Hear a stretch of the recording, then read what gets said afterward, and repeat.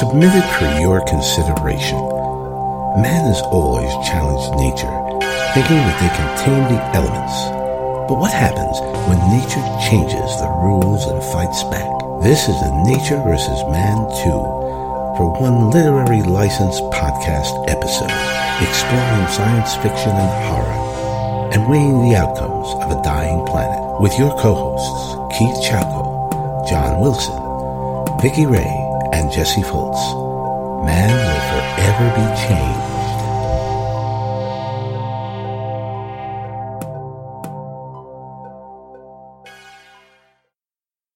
Hello, welcome to Literary License Podcast, and today we're doing the 2002 British post-apocalyptic horror drama called 28 Days Later, and the sequel 28 Weeks Later, which I want to keep calling 28 Months Later for some reason. You do. I know. It's like, if it took 28 months for them to remake the next one. So before we get started, let's find out who's with us. First, we have Vicky Ray. Hello, Vicky. Hey, everybody. And John Wilson. Hello, John. Hi, folks. And myself, Keith Chauko. And before we go any further, let's find out what we've been up to since last time we spoke. And starting with John, what have you been up to since last time we've seen you? I have been house hunting, trying to find a new home. It is the time to move out of the city. I've been here for 18 years in New York City, and though it has been sweet, it is time for me to move on. So I've been focusing on that. I also finished watching Sabrina, the Teenage Witch, the adventures, how do you say Sabrina. Adventures of Sabrina or something. Because I don't want to be confused by the original.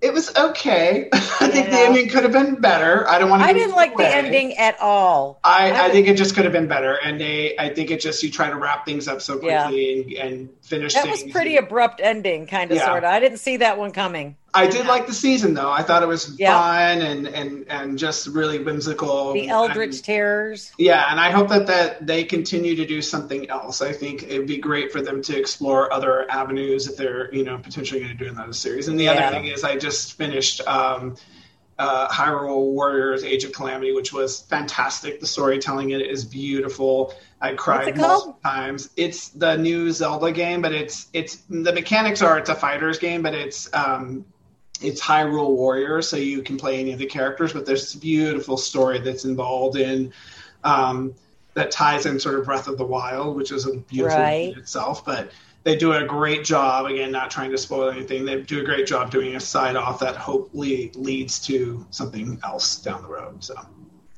that's it for me. I mean, Sabrina, I've only watched the first three, but I have to sit there and say they don't look like they're enjoying themselves this season. Do you know what I mean? There's always there's this closeness and there's a familiarity with them, and you can tell that they're filming it and they're really getting into it and they're all having a lot of fun. And this one, I don't know, it's kind of lacking some kind of camaraderie. Wait till you get towards the mid of the fourth season. You see that just a little bit more. I think you're right. Yeah, you do see it later. I think one of the biggest problems is it's good for Sabrina to be precocious, but she sometimes is very annoying. And you get to each episode and you're like, she's the motivator for bad things to happen. And you're like, really? Like, why can't just bad things happen? But she becomes a motivator for that. And everything, especially in this season. Yeah. I love the aunties. The aunties are fantastic. I love each of those characters. In fact, I wish they would just do a show with them because they would be fantastic. Oh, God, yeah. Well, you never know. That's how they kind of left it. Yeah. I mean, we had a conversation about this at the last podcast.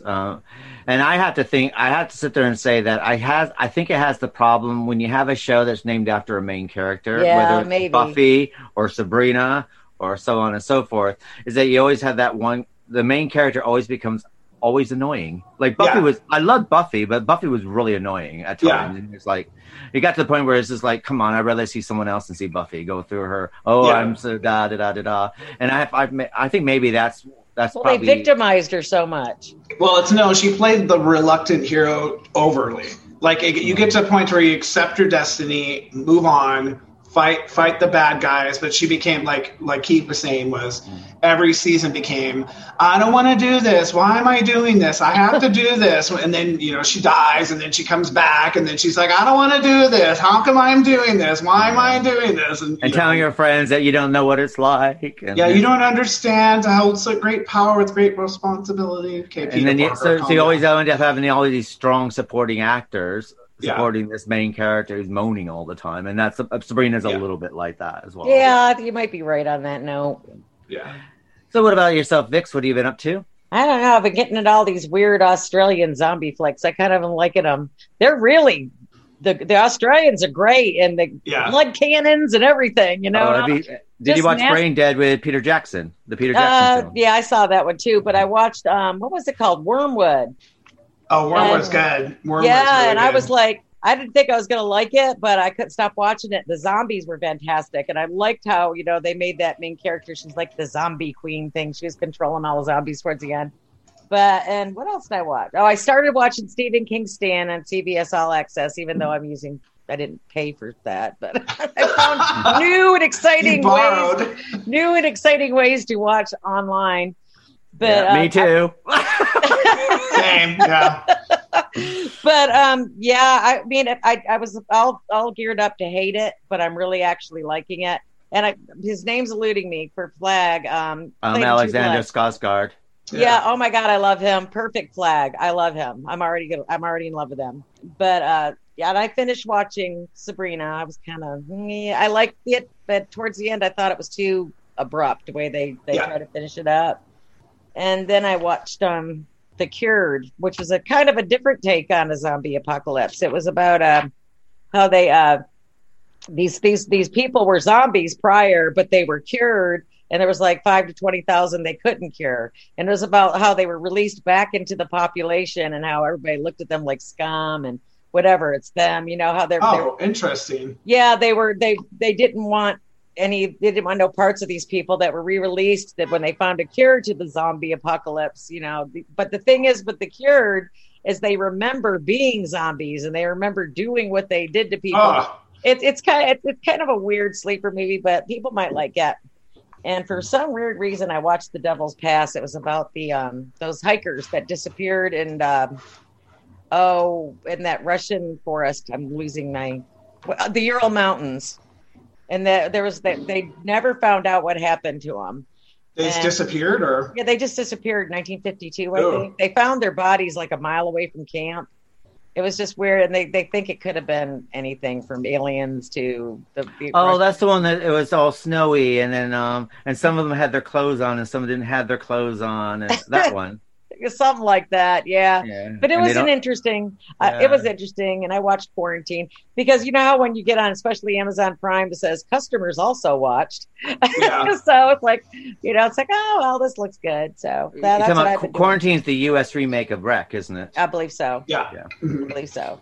But it was pretty good. But I'm waiting for the next edition of The Stand because I'm already a captive fan. So, What about you? Myself, I started watching The Stand. I do like it. I think it's cinematically a lot better than the original TV movie. Well, of course. The only problem I have, the sort of thing, is that I'm not a fan of the bouncing about back and forth. No, I don't think it's linear like me and you were talking about. Yeah, I think if it was linear, I think that the virus that takes over the world and starts killing off 99% of the population, I think would have a bit more meaning to it and has a little bit more. Because I have to remember, like, when I read the book, The Stand, right? The best part of it's all about Captain Trips, yeah. And what how it spreads, because you got the guy escapes with his family, and then he stops at a gas station, and then he meets this person going to Chicago who's getting on a plane, and you can see how it starts spreading, and that person talks to this person, that person, and you see the whole web, and it gives you the full impact. But here, where they're bouncing back and forth from the story, it's confusing. Like I said, if you didn't see the first one or you didn't read the book, you might get a little lost. I think the first one too bounced around, and I think it's also hard because unless you literally timestamp or place stamp everything, it's like this is what's happening here, this is what's happening here, this is what, it does get really confusing. Well, they say 5 months prior or whatever. Yeah. So what they do here is they take each character. Each chapter is a character. So like Franny, for instance. Yeah. So basically, it starts off in Boulder. Franny and Boulder, and then it jumps back in time to Maine, and then it bounces a little bit forward to where they meet someone, then it bounces a little bit forward, and then the next story would be Stu. So it bounces when he's in the institution, and then it bounces back to the then that's different from when I think that's different from the novel then, because I remember it being more chronological versus time jumpy. Like it was people jumpy, it wasn't time jumpy, if I remember correctly. The book this one was really hard to follow too, though. It was a long book. Well, the book is. I mean, the book does suffer from Stephen King-itis a little bit, where it's so fantastic, and then you get to the ending and like, what the fuck? So I know. I remember reading it, going, "Are you serious?" Like, real, and I'm like, "Oh wait, he's done this to me before many a times." Like, you get to the end, and you're like, "That's it." Are you fucking kidding me? I know there's no satisfaction, as you all know. I hate it when I can't. But I think he wants you to not be satisfied. I think so. A great example is the Dark Tower series, and it gives you an out. It gives you an out to say, if you stop here, you'll be happy. Yeah. But it's that Pandora's box. You can't help but open the next chapter and read it, and you go, "Well, fuck!" I'm like, ah. Well, he does that. I mean, Stephen King does that a lot, and it always reminds me of those Bloomfield. What is it? Bloomfield horror films. Bloomfield. No, wait. Yeah. No, you're talking about Cloverfield. Oh, I thought you meant Cloverfield. No, the Blumhouse horror films. It's like whether it's Conjuring or all those lot of films, or Annabelle or whatever, and they're like really good. And then you get the last 10 minutes, like, really. I know. I belong in all these horror groups. They're always saying, "Don't do the Blumhouse." Don't. You know what I think it is too? Is I think with some stories, it's a rush at the end, right? Like you spend so much time painting this beautiful canvas, and you're at that last corner of the canvas, and you're like, "Oh, screw it," You're just like plopping, And versus like, did you give what I would say as a writer? Do you give it a consideration of the beginning and the end? You know what the end's going to look like, what the beginning is going to look like, and just fill it in between, right? Or do you just write it as it comes out of you, and you say, well, these are the characters I know, this is a story I'm trying to tell, I don't know what their ending is yet, I'll just wait to get there. And if that's the case, that's what happens, right? You're like, oh, I don't know what's going to happen with Carrie. She can either go ballistic and kill everyone, or I don't know, maybe she'll just be fine, I think it's because there's the exposition, isn't it? So when they try to explain it, and then they're trying to sometimes I don't think you need to explain things. Give the audience a little bit of credit here, sort of thing. Yeah. Show, don't tell. Yeah. And what else have I been watching? Fran Lebowitz on I got to start watching Netflix, which is directed. It's a 8-part series, which each episode's about 30 minutes. She's fantastically obnoxious. All about life in New York City. Fantastic. She gives a really interesting look on it, and I have to sit there. What is it again? What is it called? It's I can't remember the name of the series, but it's about Fran Lebowitz. It's directed by Martin Scorsese. It's really funny, very sweet. She goes around New York and talks about, what New York used to be and what New York is now, and she's like a kindred spirit to me. So she's all quite negative. She's so obnoxious, but she's so good at it. She's so good at it. She just hates people. So that's basically she hates everybody. A true New Yorker. Yeah. Oh, pretend it's a city.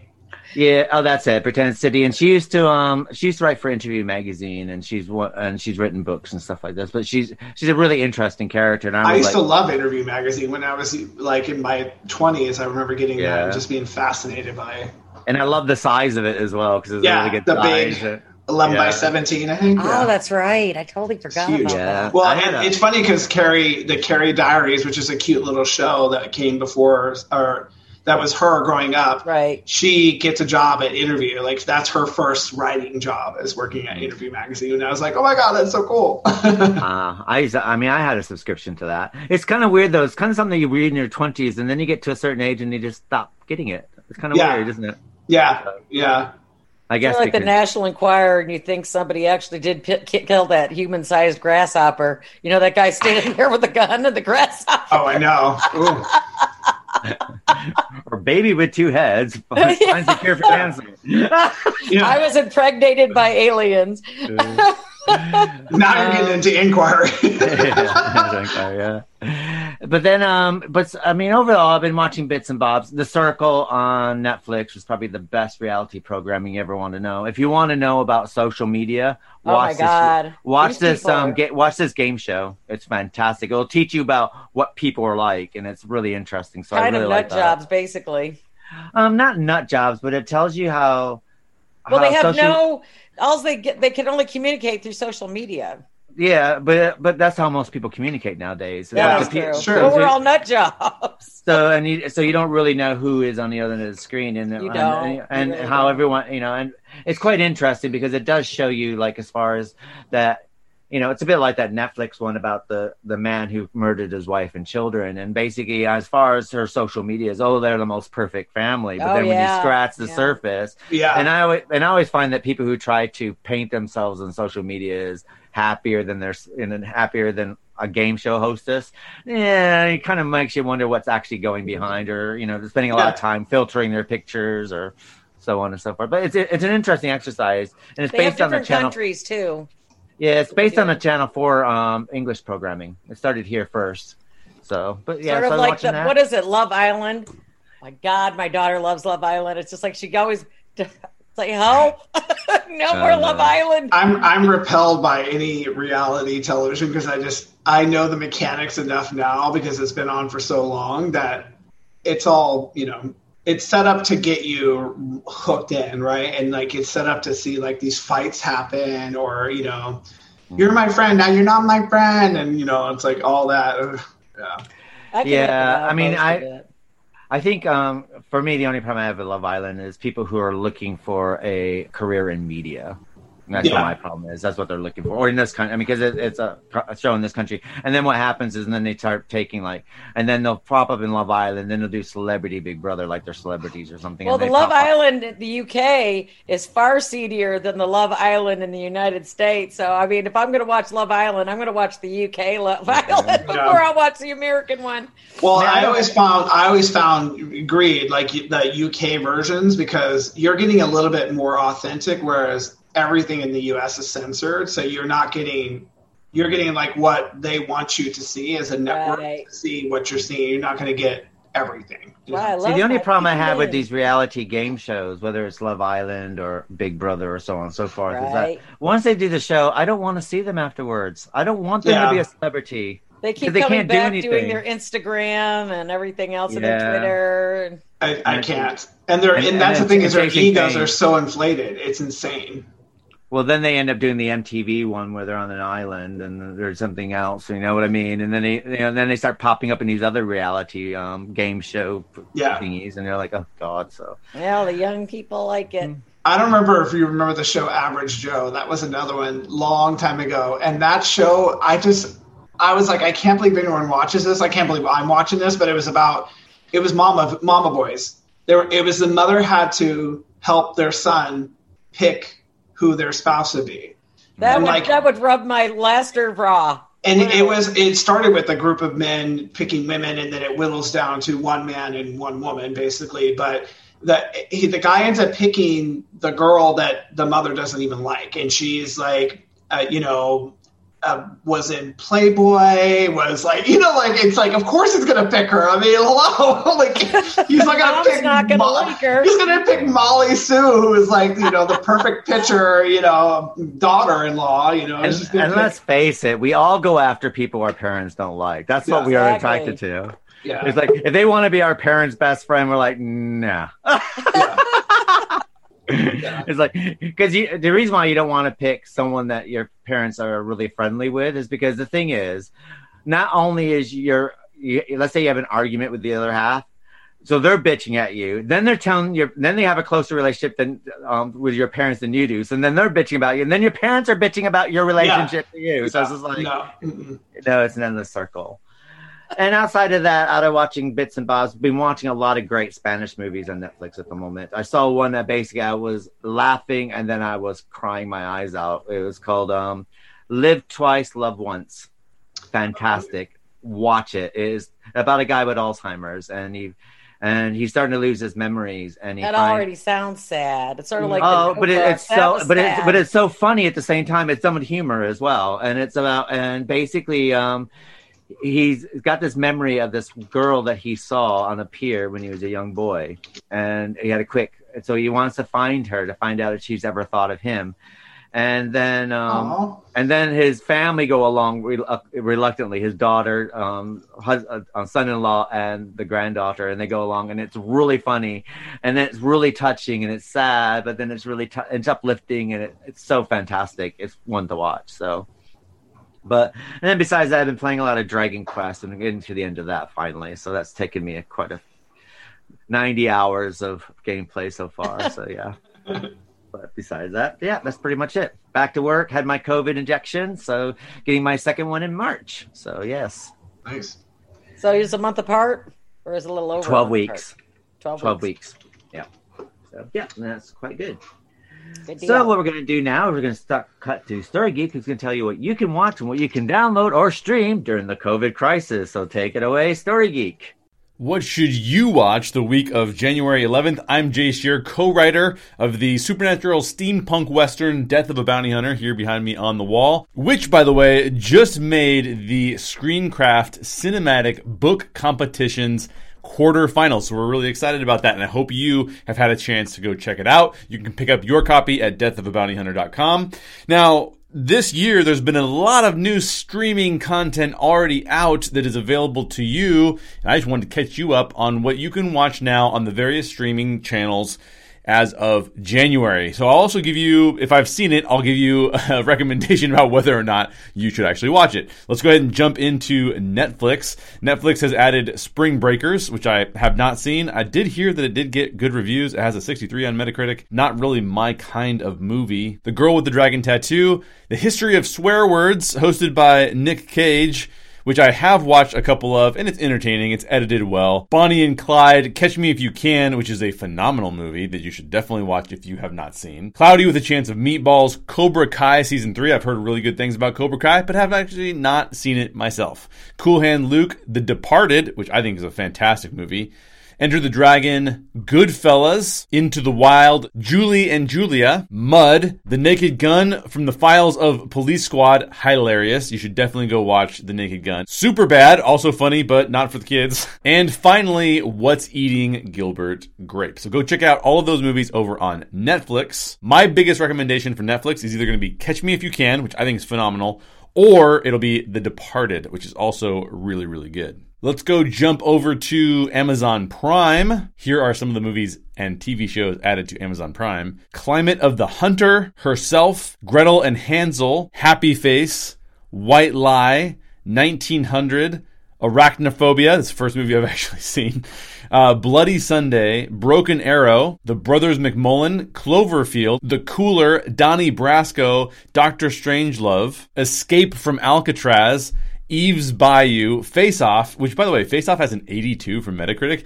I find that kind of shocking, but also that was a very iconic movie, so maybe go back and watch Face Off. In and Out, The Last of the Mohicans, obviously a great film. The Longest Yard, Major League, Master and Commander: The Far Side of the World. I don't think a lot of people saw that movie, but that movie was pretty good.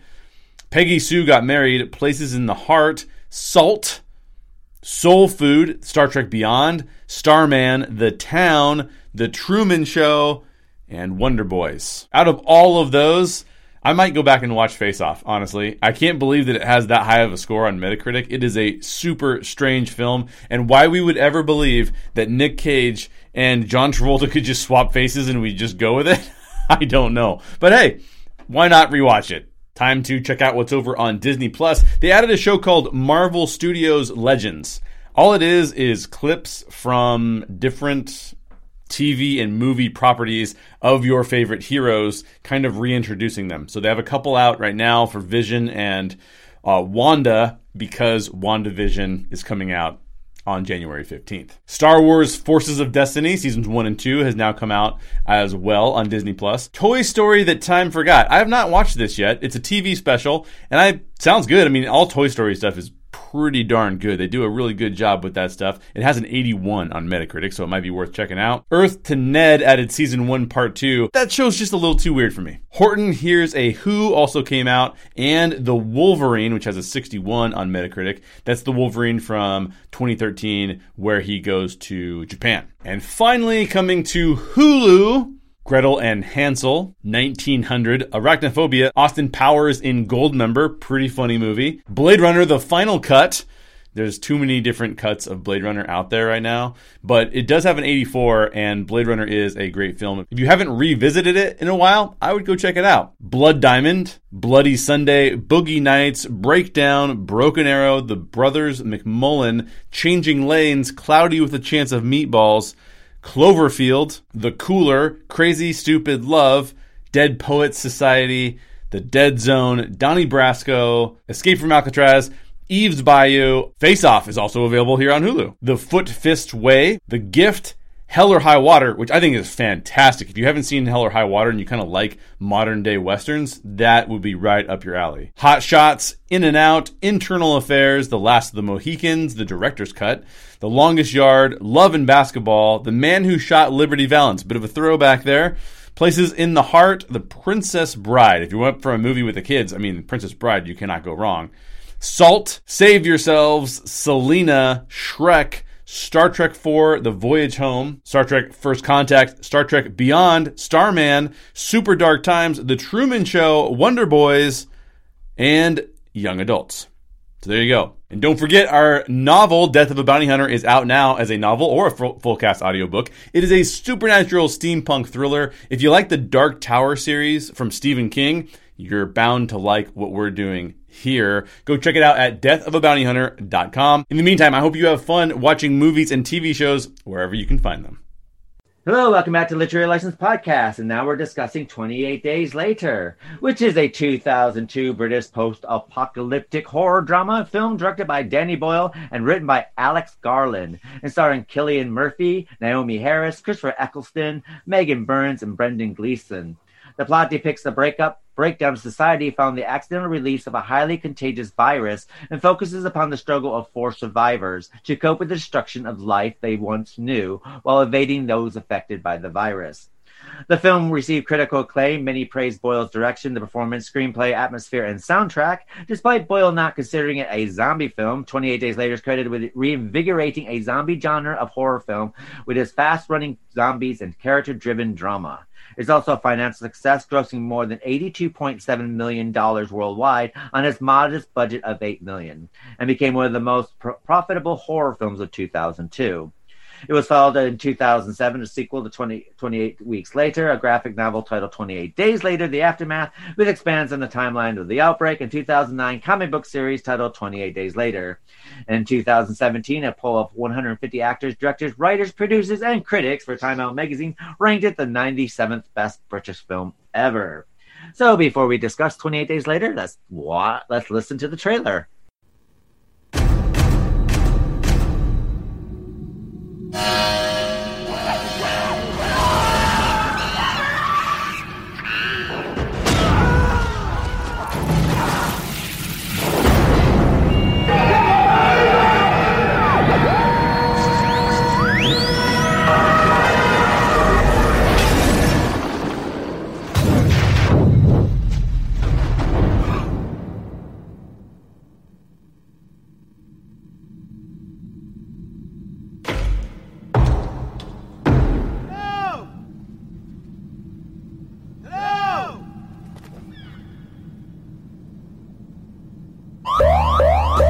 Who are you? Wake up today in hospital. Wake up and I'm hallucinating. I've got some bad news. They're infected. Infected! Father. Infected with nuts! Oh, I shouldn't have done that. It's the blood. There's something in the blood.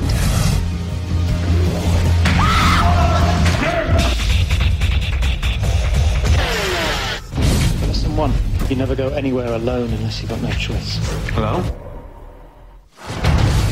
Lesson 2. You only travel during daylight unless you've got no choice. See, this is a really shit idea. You know why? This is obviously a shit idea. We have to leave now. More will be coming. They always do.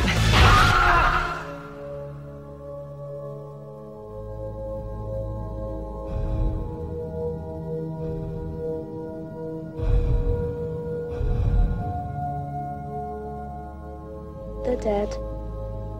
And you're gonna be next.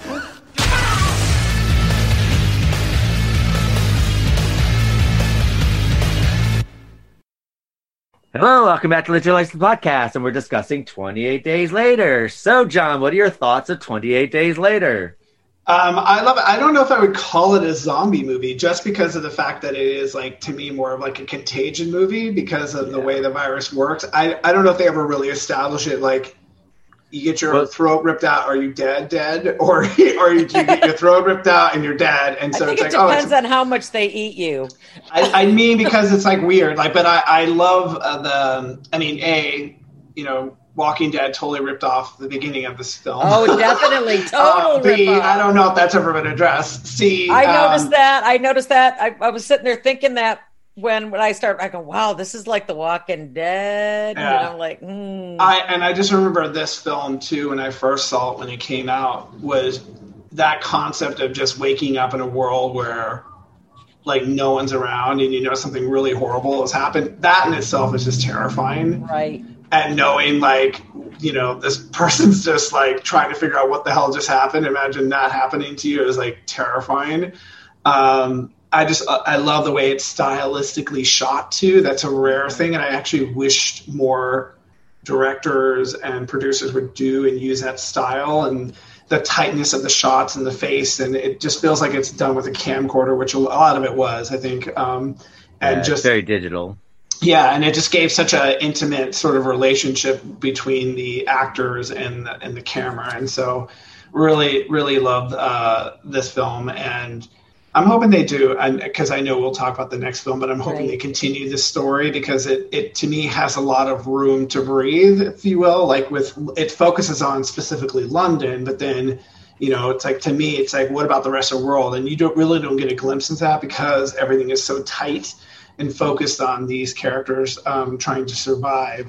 Yeah, I mean, that's, you know, I guess, again, I said this film, I love contagion films too because of the fact that where it starts and the unfortunate thing is these poor people who are trying to do something good, which is like free these animals from being tested. It's like in all good intentions, really shitty things can happen. And it's like, but don't, and it's too late. And you're like, oh God, you know. See, that's the moral of the story. Liberals are going to fuck up the world if you let them. I think the moral of the story is like just leave shit alone and like, precisely, you know. Mind your own effing business. Yeah. Yeah, that's what happens when you get activists involved in things. Sometimes they kind of go a bit too far. But boy, what happened to Wuhan for all? Yeah, precisely. Let a bat out. Ooh, no. Let the bats out. But I mean, what's quite interesting in this actually is, you know, this actually fits in really well with, you know, when man screws with nature, nature has a way of screwing back, and that's what's quite interesting. But I mean, it is quite bizarre watching these virus movies, and we were discussing The Stand earlier. But then, of course, 28 days later, when you look at these viruses and the way that they spread, and aren't we living in like this kind of world at the moment, sort of thing? It does pretty much. It really resonates in this time in our lives, don't you think, these movies? Did we plan this before this happened? I can't remember. Well, I have to say, when we started season 3 back in September, I think our first episodes for that month were disease themed. We had Mask of the Red Death, and then we did Longtime Companion, and then we did that other one about the disease as well. Something in the dark sort of thing. So I don't know. I mean, it looks like, I don't know, so I'm kind of worried about what we're going to do for season 5, whether we need to be very, very careful. Alien invasion. Everyone look to the sky. just in case that there's something here. But yeah, I mean, what I quite like about this film, I mean, you know, this actually gets worse in the second film. Yes. But it's funny that when you watch a film that you live in, and you see people travel in that city that you live in, and how they get to different places. And I mean, to be honest, Cillian Murphy's character, this kind of drives me nuts. And if I didn't live in London, I'd probably be fine. But, you know, he goes across the river because St. Thomas is on the same side of the river as Big Ben. So he crosses the river and then crosses back to Big Ben. And the way that he goes around to get to Deptford, to where his home is, I mean, it would take him 2 or 3 days just to walk there. just the route that he was taking. You're like, God, it's like. And especially he just woke up from a coma, so I'm assuming he's a little bit fatigued. And actually, there's a point where he's trying to get the stairwell, and he can't even get up the stairwell, right? So yeah, and maybe it's because he did all the walking. so it's kind of like it gets worse. The next one, when we discuss that, the location thing gets really bad. Right. And we're like, because Isaac and I are going, why the hell are they now? How the hell did they get there? Sort of thing.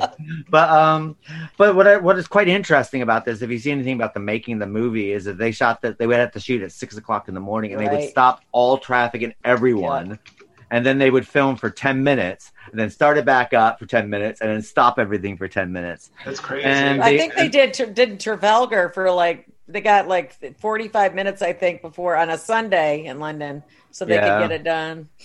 And it's really hard to be able to close off anything here without any people. I was around. wondering how they did that because it's so busy there.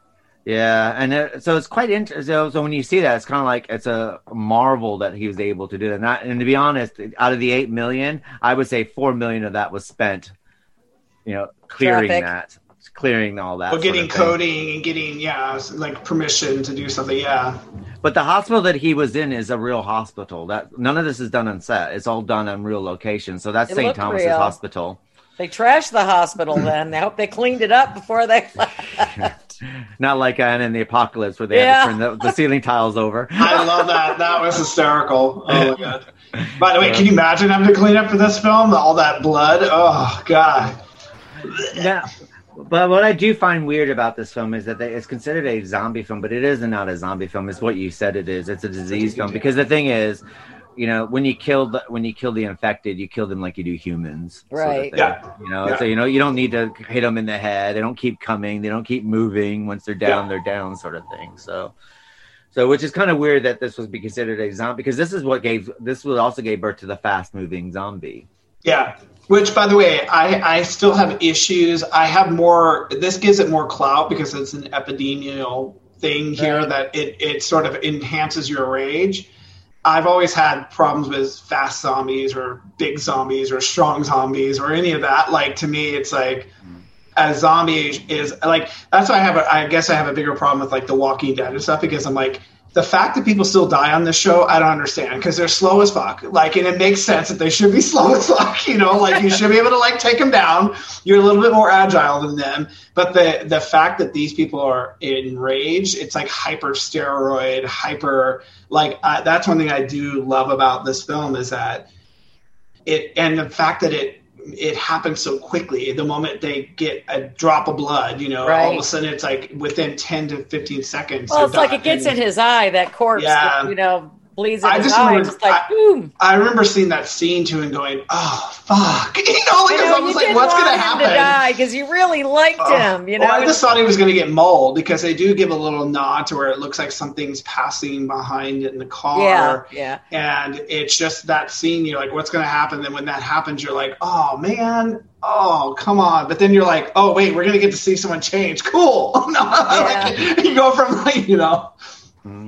but they go to that. You got that one verdant green, in the monastery ruin things where they have like that quiet before the storm, because they found them in that, was it a low income apartment high rise? Yeah. And I think that their Christmas lights out, and that's what attracted them to it. And they had all the infected down in the bottom, and they had to work their way up. And it's weird though, because he sets a car alarm off, and at one point because I caught it this time around because I watched it again yesterday, and I was like, where the hell are the zombies? Like, they didn't hear any of that. Like, yet they see freaking blinking lights on a balcony, and they're like, ah! You know, like, what the hell? Do they hate Christmas? Is that what the problem is? Because look, there's a lot of people who don't feel good about it. Yeah, but they're also saying that they had difficulty during daytime, that they hibernated in the day and they're out at night. They don't like they didn't So they could walk around freely during the day. It's just at night they had to. Interesting. Because I guess maybe it's something to do with their eyes, maybe the sunlight or something. Because their eyes are all red, aren't they? So I'm assuming that's something to do with their eyes, or so they go out in packs, because that's the reason why I like going into the tunnel. Oh shit, we're going into the tunnel, because when they're in the day, and then of course once they go in the tunnel, that's when they all wake up and they get. Well, it's dark in the tunnel. Was that during the daytime when they drove the cab in the tunnel? Yeah, it was daytime, and all the cars. Yeah, saying, "Oh, this is not a good idea," because they come out in the dark. Oh, that's right. Because then he says, "Well, we got to go." Like, you know, yeah. So he makes that choice. Yeah.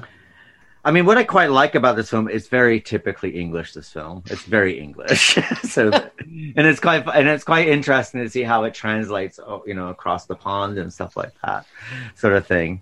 Which is, I think it does quite well, considering that. I mean, it's very English as far as like, you know, I mean, you know. We're living on Plague Island. This is what the rest of the world's calling England at the moment. We're Plague Island. Christmas time on Plague Island. Chapter 2. But is so it's quite interesting. So basically the main expressway that they go up to from London to to go on their way to Manchester is the one expressway that takes you there. There's only one expressway that takes you there, sort of thing. Because England is not a mass land.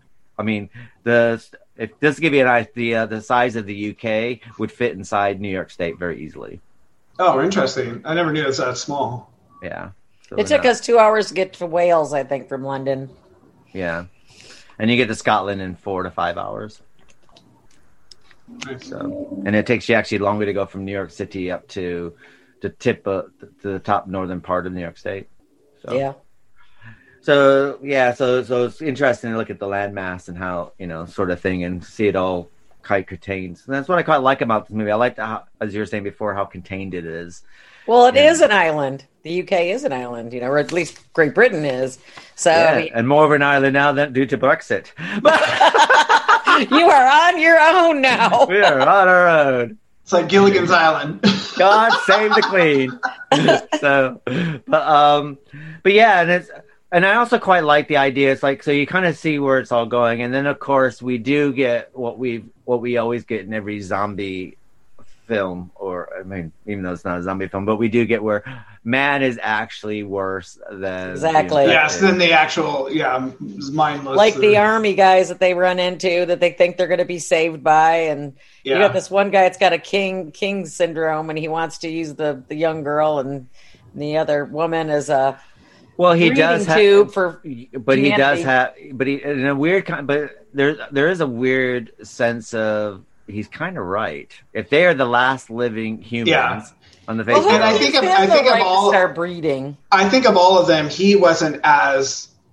I think he is more authoritarian than he was like the other guy who I couldn't wait for him to get ripped apart, who was just an asshole and I mean, he just wanted to rape a girl. Like he didn't give a shit. Like he was like more. There are only chances of surviving. I'm sorry we have to do this, but we got to do this, right? And it's like we lured them here, and I promised them this, so that way they can still continue to defend. And it's, you know, it would be what a leader should do. Now, is it the right thing you should do? No, but like at the same time, he's trying to be a leader versus a tyrant. Like, well, then he's got his pet sergeant out back who's chained up because he wants to see how long it takes for the virus for them to starve to death, I guess was the reason he had him chained up. And you knew that wasn't going to end well right there. Yeah. Which, I mean, if you think about it, though, it is smart to have something contained to study it, but there were no scientists there. So it's kind of like, well, why are you studying? Like, who, you know, there's they weren't studying his behavior. They were just studying to find out how long it'll take him to starve to death. So how long will it take before all these people starve to death? That makes sense. Yeah, that totally makes sense. So, but you knew it wasn't going to end well for that because he kept taunting him, and I guess they didn't really have any any cognition anymore, or they're just savage. They just, you know. Yeah. mindlessly want to destroy. But it's kind of a bit like those people who like have a pet lion and they sit there and they tease the pet lion until the pet lion finally like bites their head off, isn't it? Yeah, exactly. Which is really prevalent here in Texas. Or the whales, when they were doing it with SeaWorld, and the whale ended up drowning that person. It's like, well, you have them in captivity and you're constantly treating them like pets. They're going to eventually be like, screw you. Like, precisely, you know? You're going picture down that pet now picture what would happen if you didn't feed them. And so like it's waiting for them to starve to death. I thought it was interesting too when they takes Jim out to go shoot him with the other, I guess it'd be lieutenant, and takes him out. You see how many people that they've done this to, because there's like piles, a huge pile of bodies. So you're like, fuck, how long have they been? So you wonder how many people. You had Sergeant Farrell, Corporal Mitchell, Private Jones, Clifton Bell, Bedford, Davis, and Mailer. They were all privates. Yeah, and then you saw also too, which I don't know if you noticed that as well, like the naked women running. Were they people that were subjected to this and it somehow got away, but then got infected, and that that now they're coming back for revenge, which I thought was really funny. Yeah. I don't know. I've never been a zombie. I don't know. Do you lose that one thing, like in The Walking Dead that makes you? Well, they're not zombies though. They're infected. So, they're infected because they're not. So they haven't died. So the question basically is how much of their memories are still inside their infected enraged bodies. Which they kind of like not to go skipping into the second film, but they kind of give you a nod into the glimpse of the mind of someone who's enraged. That's they call it rage. So I guess they're technically not zombies; they're infected. Yeah, infected. I think it could be just they're hyperly enraged and no sense of like preservation. It's more about just destroying, not like because they're not feeding. So that's the difference between zombies and the rage is they're attacking.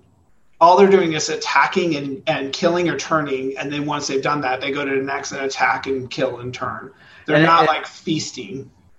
And I guess you would probably get, it is basically, I guess the principles and the workings of this is based on mob rules. Yeah.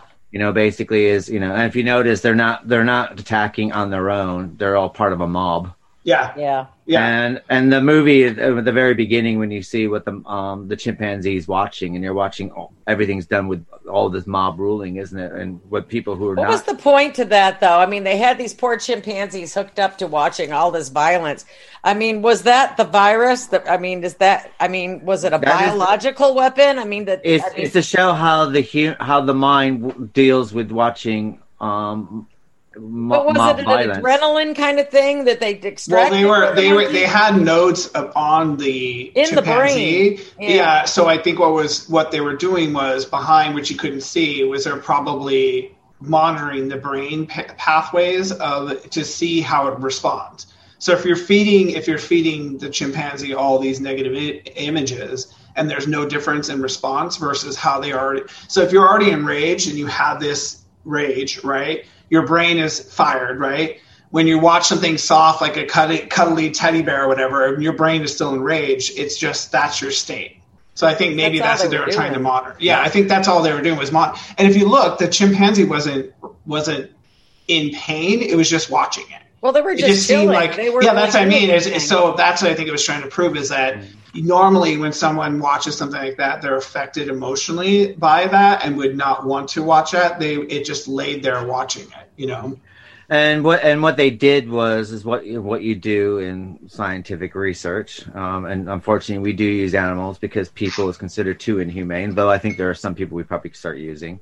But the thing is, cancer research. You give the animals cancer to figure out how it reacts to certain things. The thing is that, you don't go hunting around looking for an animal that has cancer. I'm sorry, but and that's what you do. And I think, and what they did in this case basically is they found the chemical component, what causes rage, probably within the brain sort of thing. And then probably injected a couple of specimens, in this case, chimpanzees, and kept them enraged. And then what you do is then you look for an antibody or a way to cure that rage within them. sort of thing, and that's what they were doing. So that's what you do when you do research. You do it on multiple layers, sort of thing, and it's it's like 1 through 10. You got one, number 2, all the way up to 10, and different severities, and then you try to come up with a common denominator amongst those to find a cure. A very interesting film, if someone ever wanted to do, was to do a similar film that's like this, and have it in where the scientist escapes with a vial of whatever that blood is. Right. And then it's the start of this film. Like, they're now testing it in the UK to see what it was. So we don't know. We just know that the scientist knows that this is what happened to him, but we don't know how he learned that, whether that was a human or was already infected. And so they were like, oh God, and they killed that human, and now we're going to test it out to see. So we don't really know. He just knows that it is something that basically what it does. We just don't get to see that, which I think that's a very interesting story, and a good way to trick people to think it's a whole new movie, and then you watch it and you're like, oh my God, that's so cool. It ties into the first one, Well, it's a bit like, I mean, if you want to take, if you want to look at COVID, for instance, if you want to look at it in a more realistic way. I mean, COVID could have started in a lab, which basically could have been simple fact, like, we want to cure so flu never happens again.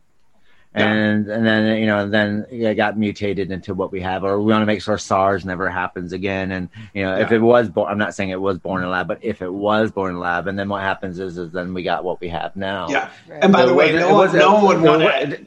No one would want to own that, right? Who in the hell would want to own, be like, oh, sorry, guys, I was trying to do something good, but I screwed up. I created a virus and almost killed everyone. Hey. Yeah, but I mean, so the thing basically is, though, it doesn't start off from like, I'm going to rule the world, I'm going to create a virus, and this is what's going to happen. It starts off with, a form of good, and it's like, okay, we're going to do this, and then hopefully we have to develop this. So if we develop this, then we can find a cure for this, and that will cure this, and then we can make sure that the world kinds without this.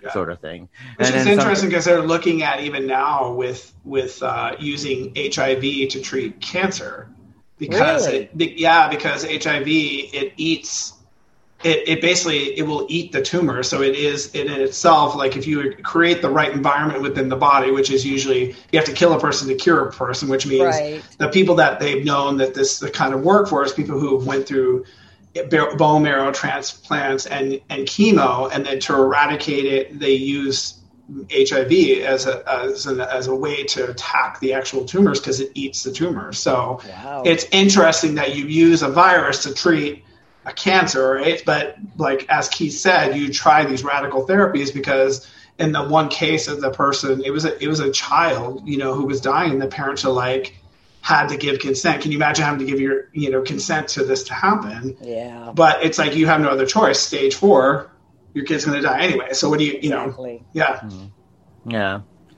And I think that's, what makes this film quite interesting, actually, because it's not, it's coming from a place of good. It's not coming from a place of evil, the beginning of it. And of course, bad happens because of it. Because they're like, look, let's solve rage, so that way people are no longer rage. So that way we can live in a world that everyone's singing Kumbaya for the rest of our life.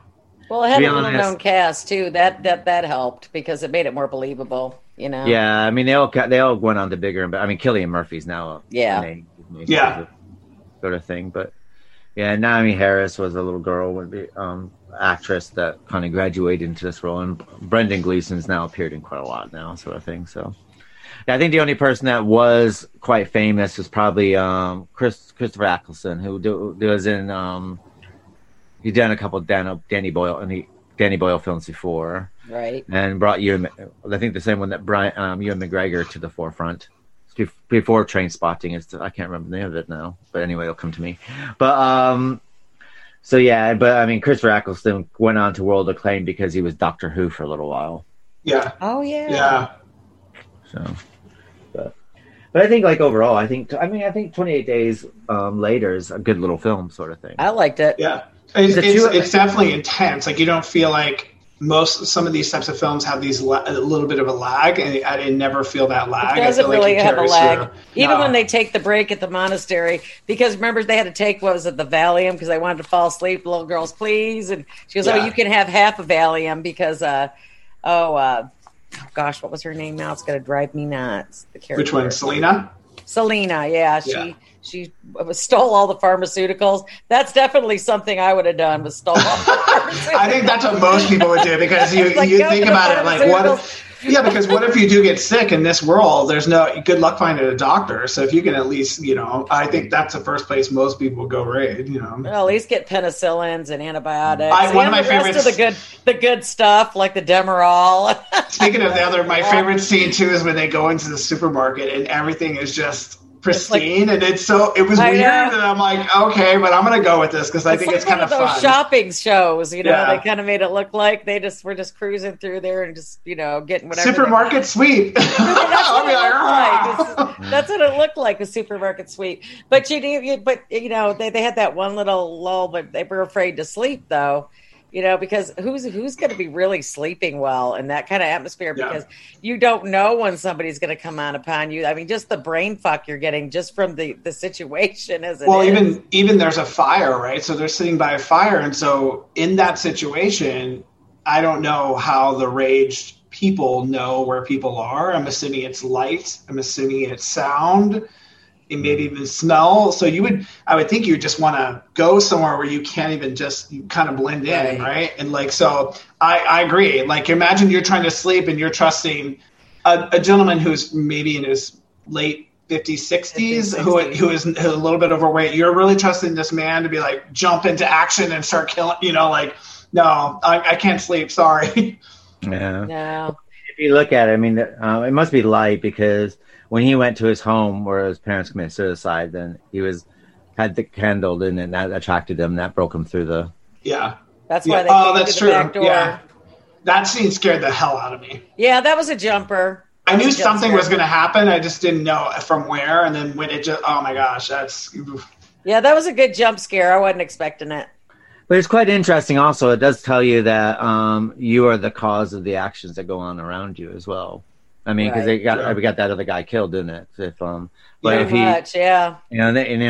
him, it's like, whatever you do, keep and he didn't listen, and of course it got the other guy killed. So why is it that people always have such a fucking hard time listening when they people who know what they're doing, who survived, for as long as they have? It takes the a-hole who just joins the group to be like, what? What did I do? And it's like, we just told you not to. Yeah. Which we're going to have a lot of that in the next film. I know. Oh my God. Yeah. Oh my gosh. So what are your final thoughts, Vicky, on 28 Days Later? I really liked it. I thought like I said, you got vested in the characters, but and the same token, you didn't want to get too vested because you didn't want to like them, because you knew that it was probably not going to end well for at least a few of them. And then you got the military guys. Well, they just a bunch of douchebags to begin with. I mean, they're just young and stupid. And I guess that the sergeant probably had it going on, but I mean, who gives him, the authority to decide it's going to be him to repopulate the planet and keep the only 2 women from Great Britain in his concubine space or whatever you want to call it. But I mean, it's an interesting film. It's got, I mean, whether you want to call them zombies or infected, I mean, they're scary. I mean, they're believable. It's like a fun movie. I like this kind of stuff, though. That's why I'm going to like the next one, because it's even gorier than this one. So that's me, though. What are your final thoughts? I definitely love the film. I when seeing it again yesterday, I was like, I forgot how great this film is. It's great. It is. I do love a contagion film. I think zombie films, after a while, I like them, but I don't love them. I feel like Contagion, it's because I feel like it could happen to me, or it could happen to us. Well, it is happening. No, but I'm saying in the sense, like, it is actually happening if you think from a mental, like, rage that's happening online, or road rage, or just people just acting crazy as F. I'm sure when Danny was producing this film was like, had a flash of a memory of someone just acting like a fool and out of control, and he was like, I can make a movie about that. Instead of zombies, it's just crazy people acting crazy. The world has gone crazy. Yeah, and so I think it's just more believable that way. It reminds me of I also love the movie Contagion because that's another one. It's like, I know I just watched that actually. What was it? Contagion? No, it was Quarantine. Quarantine. That's it. Yeah. But I watched Contagion too. Oh, I like Contagion's one with Amy Adams, right? Yeah. So that's one. But I love this film. I love just the style of it. I actually liked the ending they went with because I know they had alternate endings to this. Yeah, I didn't see the alternate endings. I don't have the box set. I watched it on something else. But I would love to see the alternate ending. Yeah, so one of them There's 4 of them. Yeah, so one of them is him dying, so he doesn't survive. Right. He saves him, and so it's a very remorseful one. And then the other one, the storyboard one was interesting because that one was one where it's like they kind of commit to this new life of just being whatever it takes to survive. Right. So they end up like getting guns and basically say, wherever we go, we're going to stick together and we'll do whatever it takes. So they kind of take on like sort of that idea of what the military would do. So that was very interesting. But you were right in your opening statement. The Walking Dead totally ripped the beginning of this movie. Oh yeah, totally. I mean, there's a couple instances actually in that film where there was something else that happened, and I can't remember what it was, and I was like, there was a line in The Walking Dead. Oh, the military guy goes, so have you ever killed someone? Do you remember that, The Walking Dead, where Rick would say to every person, have you ever killed someone? The 3 questions. How many people have you killed? How many zombies? And what was the last question? Oh, God, what was the last question? I don't remember, but I just remember that one. Can you put up with my annoying son? Do you like my son, Carl? Leave Carl alone. He's always beating up on Carl. Not anymore. He's dead. Thank God. I might watch it again. Oh. My final thoughts. I think this is a film that basically kind of started a whole genre of films that basically lasted from 2002 to the late 2010s. Yeah. So this actually started kicking all that off. But I also quite like it's a 2-hour movie and it doesn't feel like a 2-hour movie. I've seen zombie flicks that were like 80 minutes long. They're painful. That can be painful. And this is this is 2 hours long and it just moves at a really quick pace and you can't tear your eyes off it. Well, they had great writing. They had a good script. And I mean, it's Danny Boyle and Alex Garland. And Alex Garland's written quite a few things since this. Alex Garland came to the forefront because he wrote the ultimate 90s novel called The Beach. Oh, yeah. Which was the book that everyone had to read in I think that was about 1995, 96, where everyone had, this is like the Flowers of the Attic of the 1990s. Right. Like everyone is The Beach, is that the movie they made with Leonardo DiCaprio? Yeah, they made a movie version of the book. Yeah. The book is so much better. The movie version pales a little bit. And Danny Boyle, I mean, another thing, he's a very interesting director. I mean, from this, he did Shallow Grave is the one I was thinking of with Ewan McGregor, which is a fantastic film. And then after Shallow Grave, he went on to do, Sunshine, and he's done this. He also that one with James Franco where he has cut off his own arm. Yeah. Oh, yeah, where he gets the climber one, right? Yeah. Yeah. Danny Boyle. But Danny Boyle's a really Slumdog Millionaire is another one of his. He's a really interesting director, and I always get quite excited when you see a Danny Boyle film come out. So, but yeah, I really like this film a lot, and I think that it probably holds dear as far as one of the good infection films. I wasn't bored. I mean, I didn't feel the need to take a huge bathroom break and make a sandwich. Yeah. It's also the characters are believable, and I think they're very believable in this type of a film. It's hard sometimes to have that mixture because you always have that one really freaking annoying character, and you just like, but it's sort of like, all of this makes sense. Even some of them don't get to linger that long. Like the guy that's actually with Selena. I forget what his name is, but as soon as he gets infected, she's like, wah, wah, wah, like, and you're just like, she doesn't pull any punches, does she? It's just like, no. She's like, if you get blood, I'm killing you within 10 seconds. It's like she showed you. I think his name was Mark, wasn't it? Noah Huntley. Yeah. Mark. Yeah. I believe. But the worst thing about him though is that he didn't get bit. He got stabbed. He accidentally got stabbed when he was like going through and he was stabbing them, and he accidentally stabbed himself. And he got bit though. That guy that came through in the kitchen. No, it wasn't a bit. It was a stab wound. He got stab wound, and the blood went into the stab wound. She didn't. Okay. And what he said was, "How did you know?" And she goes, "Look, I looked into his eyes, and he knew that I knew he was infected because he knew, like, oh God, and he wanted to wait, and she was like, nope, we're not waiting. Like, nope. And she was like, you know, gotta get it done right now. I mean, and that's what's even worse. It's not like he was bit or by the infected. Is that he had an open wound that got infected because it had an open wound. Yeah. That's the worst. Oh, you know, okay. Think about it. Why I thought he got bit. I guess I just missed that part.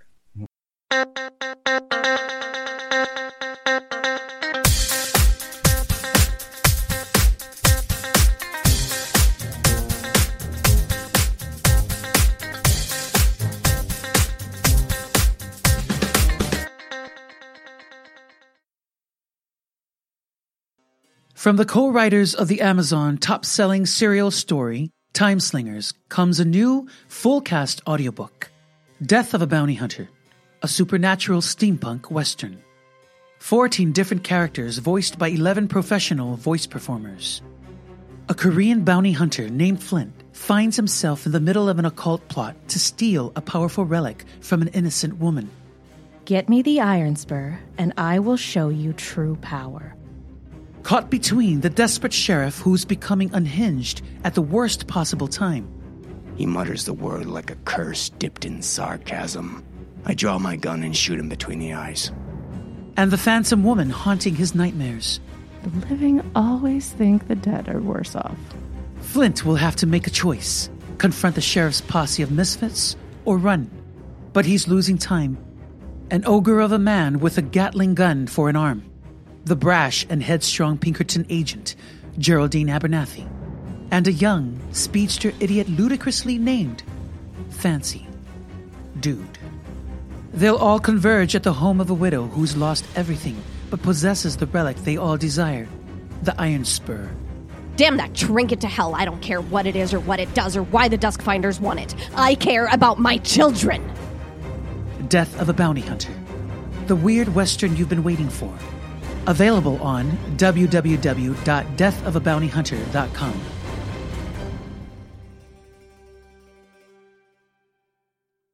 Well, that brings us to 28 Weeks Later, which is a 2007 horror film directed by Giancarlo Fazzindillo, who co-wrote it with Rowan Jaffe, Enrique Lopez Lavigne, and Jeju Alamo. The sequel of the 2002 film of 28 Days Later, it stars Robert Carlyle, Rose Byrne, Jeremy Renner, Harold Perrineau, Catherine McCormick, Imogen Poots, and Idris Elba. It is set after the events of the first film, depicting the effects of the NATO military forces to salvage a safe zone in London, the consequences of two young siblings breaking protocol to find their infected mother, and the resulting reintroduction of the rage virus to the safe zone. 28 Weeks Later was released on the 11th of May 2007 by 20th Century Fox in the United Kingdom and by Fox Atomic in the United States. Like its predecessor, the film received positive reviews from critics and many praising the performances, atmosphere, and screenplay. It grossed $64 million against a $15 million budget. So, Vix, what's your thoughts of 28 Weeks? Oh, wait, let's cut to the trailer and be right back.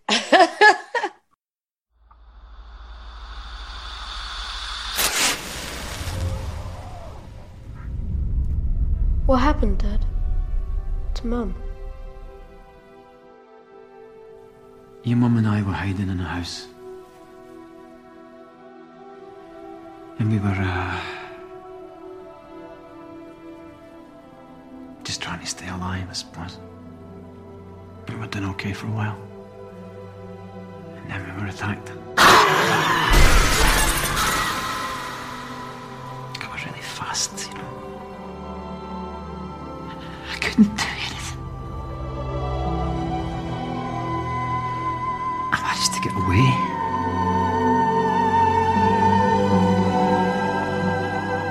Just running.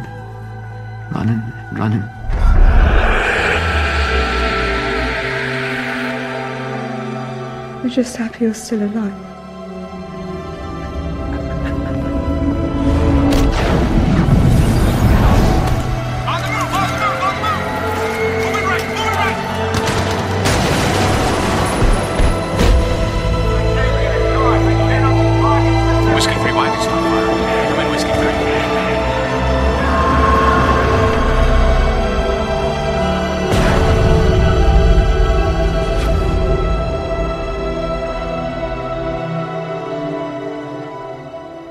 stay together, whatever happens. Whatever happens.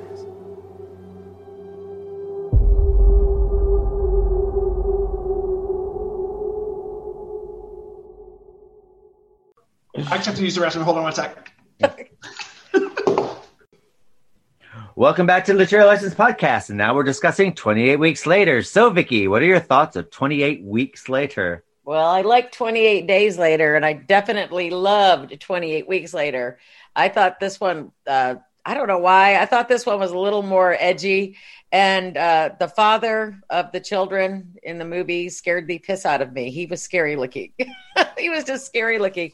But I mean, it was Rumpelstiltskin in Once Upon a Time. I know, which I love him, by the way. In that, he's so good. I know, but I mean, okay, you got this outbreak again, and what are they living on? Dog Island, I think they call it. Yeah, it's Island of the Dogs. It's Canary Wharf. It's Docklands. Yeah. And so they put all these people on here. And okay, you got NATO coming. I think Ronald Reagan once said, "I'm from the government. I'm from the government, and I'm here to help you." And you know that it's just not going to work out already. Okay, it's just like, no, the government's going to help everybody get this shit straight, especially NATO. But I mean, I guess Great Britain at this time couldn't handle it, so I guess NATO had to come in and kick some ass, I guess, and get everything back in order. But it's talk about the human endurance and human spirit. I mean, this one is, and it's sad. And again, you get vested in the characters, but not so much like the first one, because you know the father immediately, like it starts out where they're at the farmhouse and it's idyllic, kind of, you know, like they're having like Spaghetti Tuesday, like The Walking Dead kind of sort of thing, and you know this kid comes in. And it's just like, well, these, you know, the infected or zombies, whatever you want to call them, follow this kid. And then all hell breaks loose. And then, you know, you have the father of the children. What was his name in this movie? What was his name? He was Don? Don, I think, right? Don, yeah. And Don is just a total shithead. His wife doesn't want to leave this little boy that they've rescued.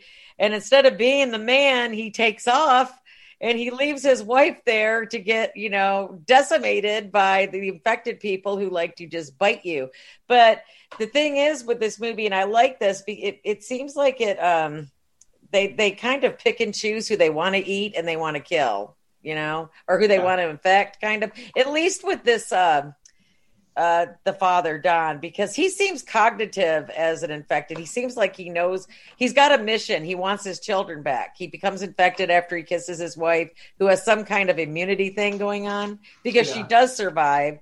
They bring her back, and I guess when he kisses her, that's where he gets the infection, which is really instantaneous. It's in her saliva. So. Yeah, so it's instantaneous, and so he just totally like tears her a new ass, you know, after he turns.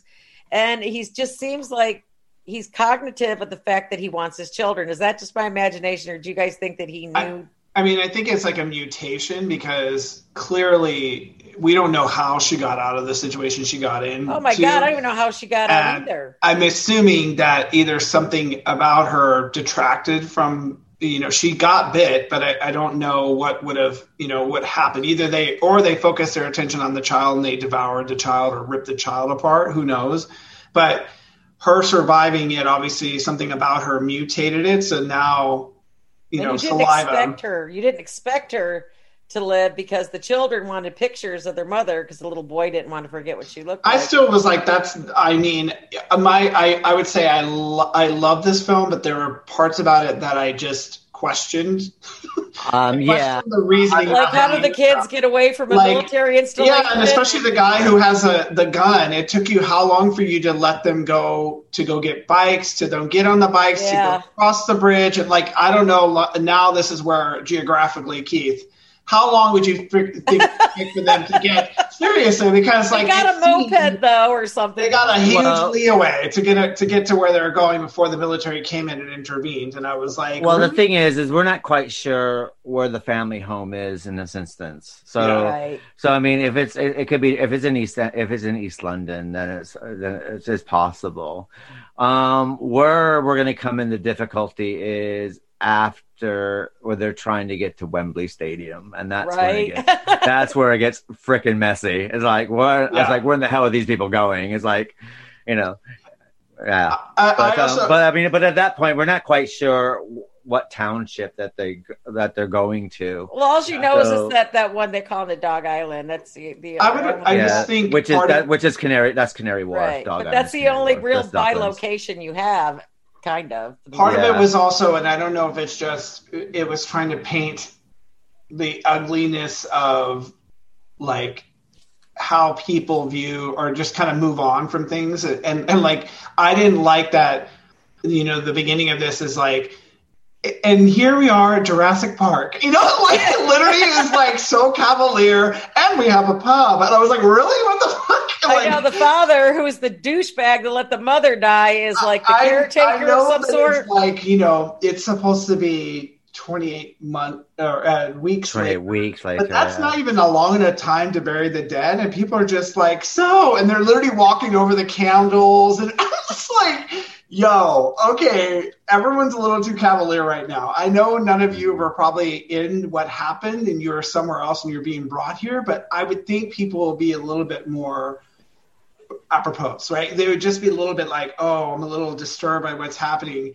And that's, I think I just had a little bit of the problem with everyone's just chilling out now in their new crib, like he's. That's true because they have this really nice apartment or whatever. Yeah. And I was just like, so I would think maybe if this is 28 months later, that would make sense. That would, you're right. It would make more sense. Gave it to grieve and everything. It felt just a little. And I don't know if that was because they're trying to paint Americans that way. Like, we're just like, whatever, we don't give a shit. We're still going to party. We're going to have a great time. I don't know if that's what it was. The kids come back from America, but I mean, from they Spain. sent over there for a reason? Yeah. No, they're in Spain, yeah. It was school. The parents were like, I'm so glad that we made that choice because we sent them there and they were safe. So they're kind of alluding to the fact that only London was affected. Or at least Great Britain, for that matter, had it. Yeah. Well, I mean, the thing is that, but see, that's where there's a slight problem here from the original, because Naomi Harris's character in the first movie sits there and says that it spread very, very quickly. And she goes, and last we heard, there were sightings in Paris, in Europe, and in America. Right. And then the radios and everything stopped. So we don't know what's going on. You don't in the rest really of the know. world. Yeah. So you're kind of going, okay.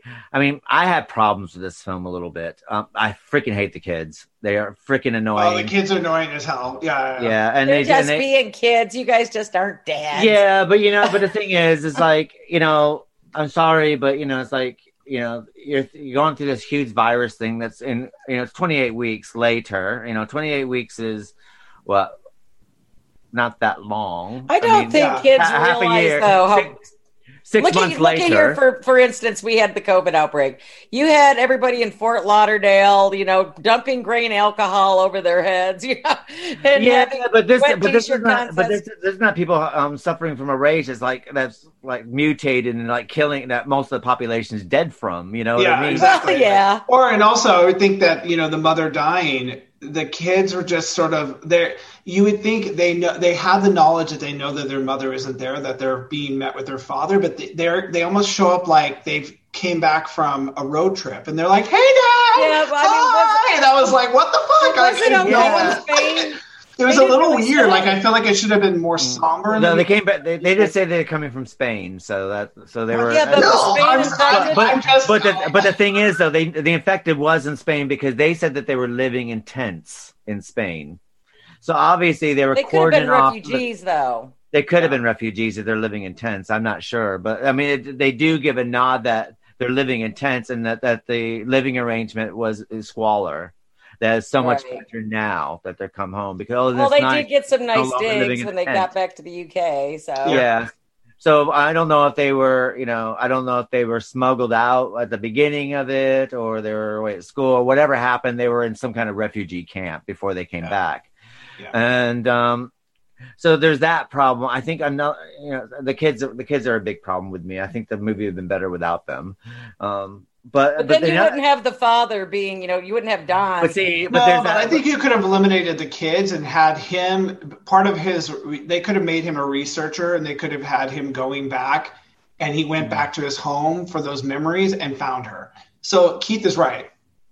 The children, aside from, the boy having the weird thing that the mother has, and potentially him. Yeah, becoming... it's because he had 2 different color eyes. So we're saying that. So if David Bowie was alive today, that he would have the rage virus. I forgot about all the Huskies eyes. are fine. Apparently, all Huskies will never get this. Yeah. And Jane Seymour will be fine. Yeah.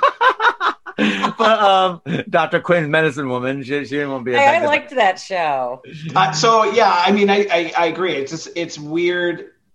The children were problematic for a few reasons. They tried to use them as tools to kind of move the story along, and I felt like you didn't need them. I felt like you said, Keith, it could have been that he finds her, brings her back, and they do study. It's him trying to protect her, and then what that scene leads to him kissing her, and then it creates. Well, those kids get everyone killed. I mean, those kids are the reason.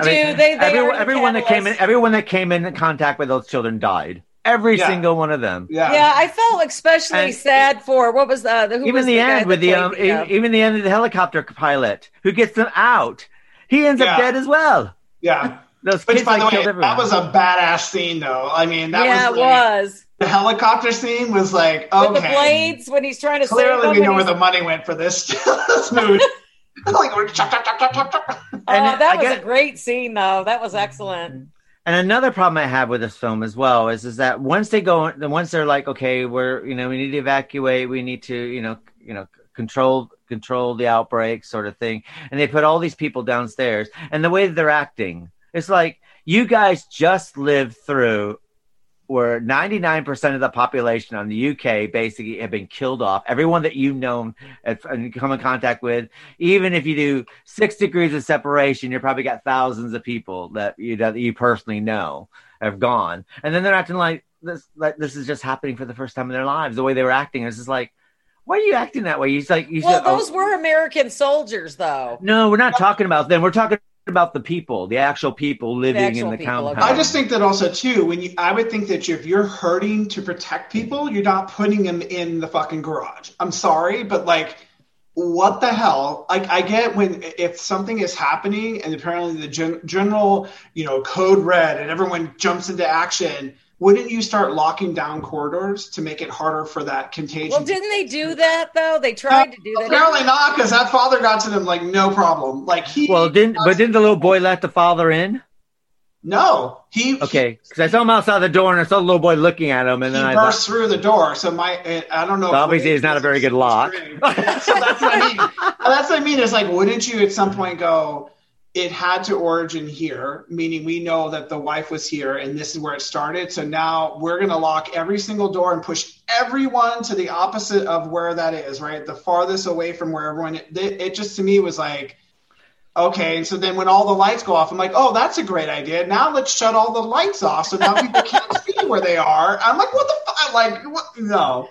Well, another thing is, and then Don, at the end of the day, Don is a caretaker. He's a caretaker. He's not a science biologist. He doesn't, so basically he's a caretaker. He cleans, he's a custodian. That's what they say. Oh, so you're a custodian, you're a cleaner then. Something like that. He goes, no, I'm a custodian.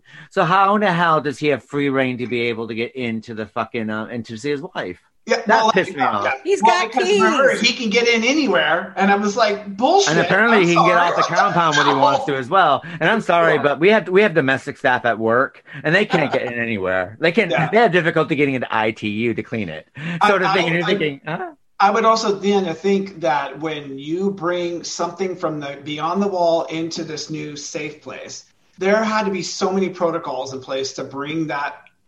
They would have to quarantine them for like at least you would put them in like 15 different cages to lock to make sure that it's safe, right, for everyone else there. And the fact they just kind of leave her in the room, there's no scientist, there's just some guy who's like hanging out there. I'm like, what? But even the people that are coming in from Spain, where the kids are coming in, I mean, they don't even quarantine them either. They check their eyes. Okay, you're fine.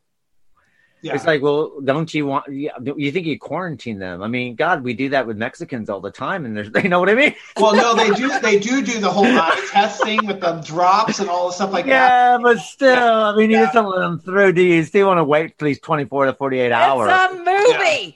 Yeah. I know, but there are little things like that. And I do think that they could have paid a little bit more attention. And I do think that they threw the kids in there and go, oh, let's do the average family, man. So that way, and to be honest, I think it's because this was made for an American audience and this is what it was geared to. Yeah. And I think that if it wasn't made with American money, the first one was made with British money and this one was made with American money. And I think that because it was made with American money and it wasn't done independent like the first one, I think too many of the businessmen got involved in the making of it. And I think it was actually reading about it too. I think it was written differently too. And I think it was only after the studios got involved, it was kind of like, well, let's actually go this angle instead. Let's develop the family in it. Let's develop let's put this in. Let's have a love story, a little bit of a love story, because you have to have that. There really wasn't a love story. You thought that maybe Tammy and Doyle were gonna hit it off, but they didn't. I'm talking about love between the family, meaning the sister protecting the brother and the mother, because there is that heart of the story. Like, you want this family unit to get back together again. She's alive and she's infected. Now, how is that gonna, And I thought they should have shot her as soon as they found her. Well, I thought she was infected when I saw her the first time. I actually do agree that I would have been like the doctor, put her into a space that you could study her, because she is mutated. Like, she's not enraged. So you would want to find a cure from her. So is that why Don seemed more cognitive as an infected? Because he seemed like he was on a mission to get those kids. So. Well, it was, because that was also the coincidence of him finding them down the road. Well,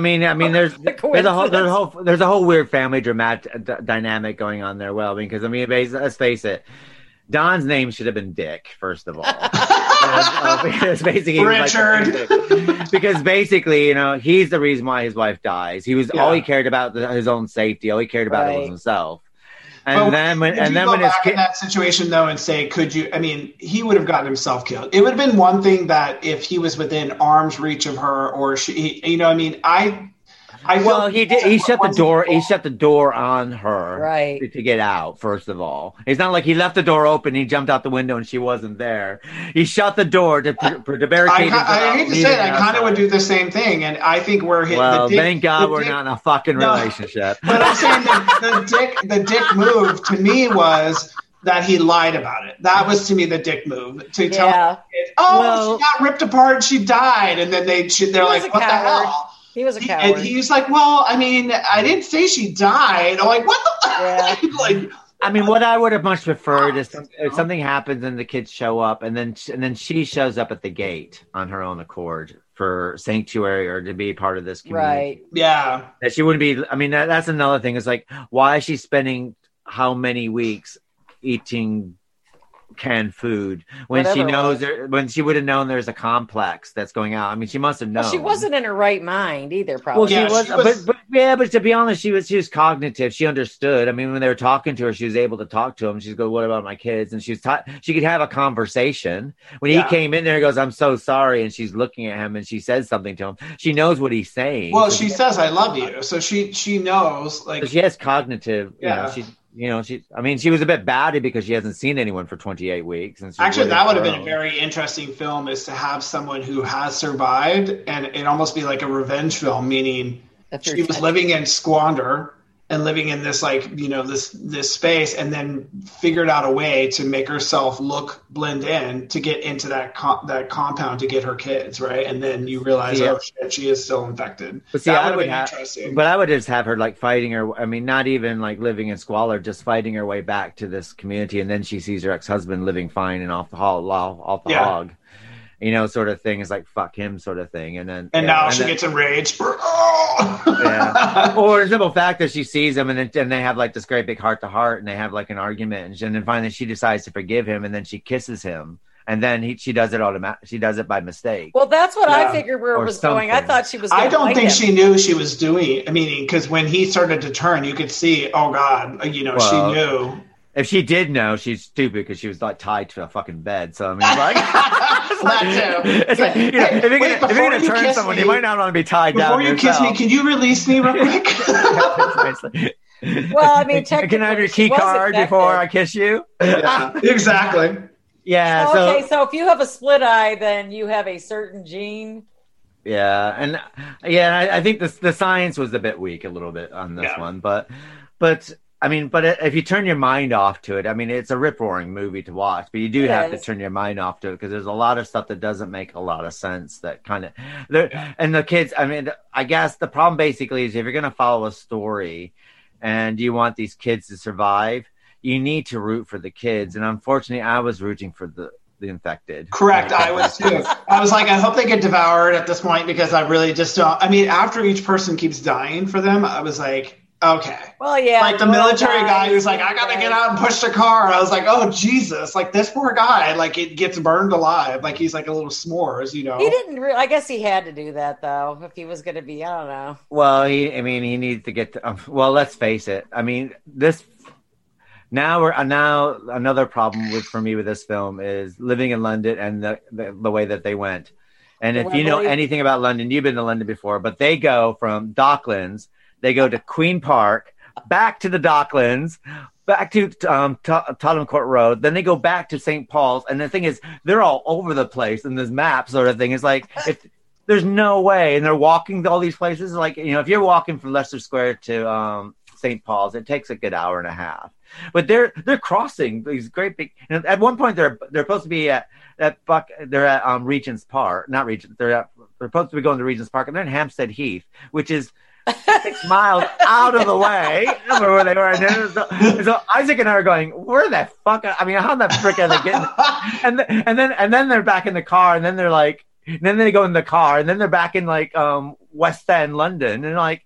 Why do they go all the way from Hampstead where I work? So why do they go all the way to Hampstead? And Regent's Park's between these two places. And then they end up in the West End. It's like, where in the hell are they now? I would think, like, wouldn't someone who is, like, writing this go, unless there are locations that you need in order to film, to be like if you said, we're going to go from a compound to a hospital to a mall to a whatever, wouldn't you say we need to geographically do this right? Because like people who are from London is going to go, what the hell is this? Like I would think someone would I think the only other film that I've ever saw that was such a misrepresentation of London was 101 Dalmatians, the live action one. Because there's one, when he's on that bike ride, he's like, he goes from Trafalgar Square to Green Park, and then he's over here, and then he's over here, and it's just like, he made like a complete star before he actually meets up with Natasha Richardson's character, and you're like, it's like, God almighty, where did this dog run to? But it was a little bit like that.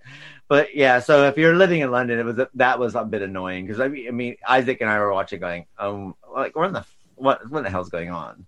I would also like the way that it ends. It kind of doesn't, to me, I guess it leaves you with the assumption that the child that is with them causes a next outbreak in Paris, or is it that aren't they mutant children like the mother? They're like the mother. Well, but the mother could carry this. So the child could carry too. He got bit by by Dawn. Yeah. Dawn the Dick.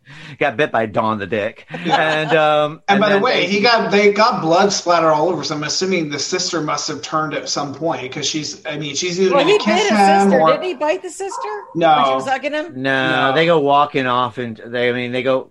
I mean, this is another thing. They're somewhere in this tube. Well, yeah, they're on the tube, and for some reason, they make it to Wembley, which is like a day and a half walk to Wembley Stadium. Anyway, but they make it there in plenty of time. They're walking through the tube on the tube tunnels. The tube tunnels are underneath the ground, so it's like, and the infected are attracted to nighttime. What are you doing walking along I don't know. And another thing I don't understand is and I mean, I'm picking this movie apart. I did enjoy this movie, I promise you, but there's things that really drive me at the wall. The thing is like, okay, you need to kill everybody because we don't know who's infected and who's not. And then they're like, sniper shooting. Why don't you just throw grenades at everyone?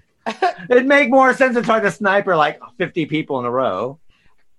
Well, yeah, they probably could have done I play Call of Duty. I know it's harder to sniper people when they're I was going to say, I'm like, anyone who's a gamer who sits here and goes, oh my God, there's no more than like 100 people. That would have been easily to be taken out. Like literally, it's like, Yeah, just throw a grenade at them. If you're gonna fire them up anyway, wouldn't you just throw a grenade? You're not gonna start snipering first of all, if they go just sniper the infected, fair enough, you use a sniper gun. But when they got to going, just kill them all. It's like you're not gonna still sniper them. It's like fine, you just take out bombs and go poof poof poof down on the street. Yeah, exactly. Or again, I would just think it leaves too many questions to ask, right? So the first one, you didn't really have many questions to ask because you were just going along with the story. This, because there's almost this like perimeter of where things are right and wrong, right? Like, oh, well, we have the military and they're protected and we have this, right? And this, but you start asking questions and that's what the problem is with this film. Like, it is a great film, but at the same time,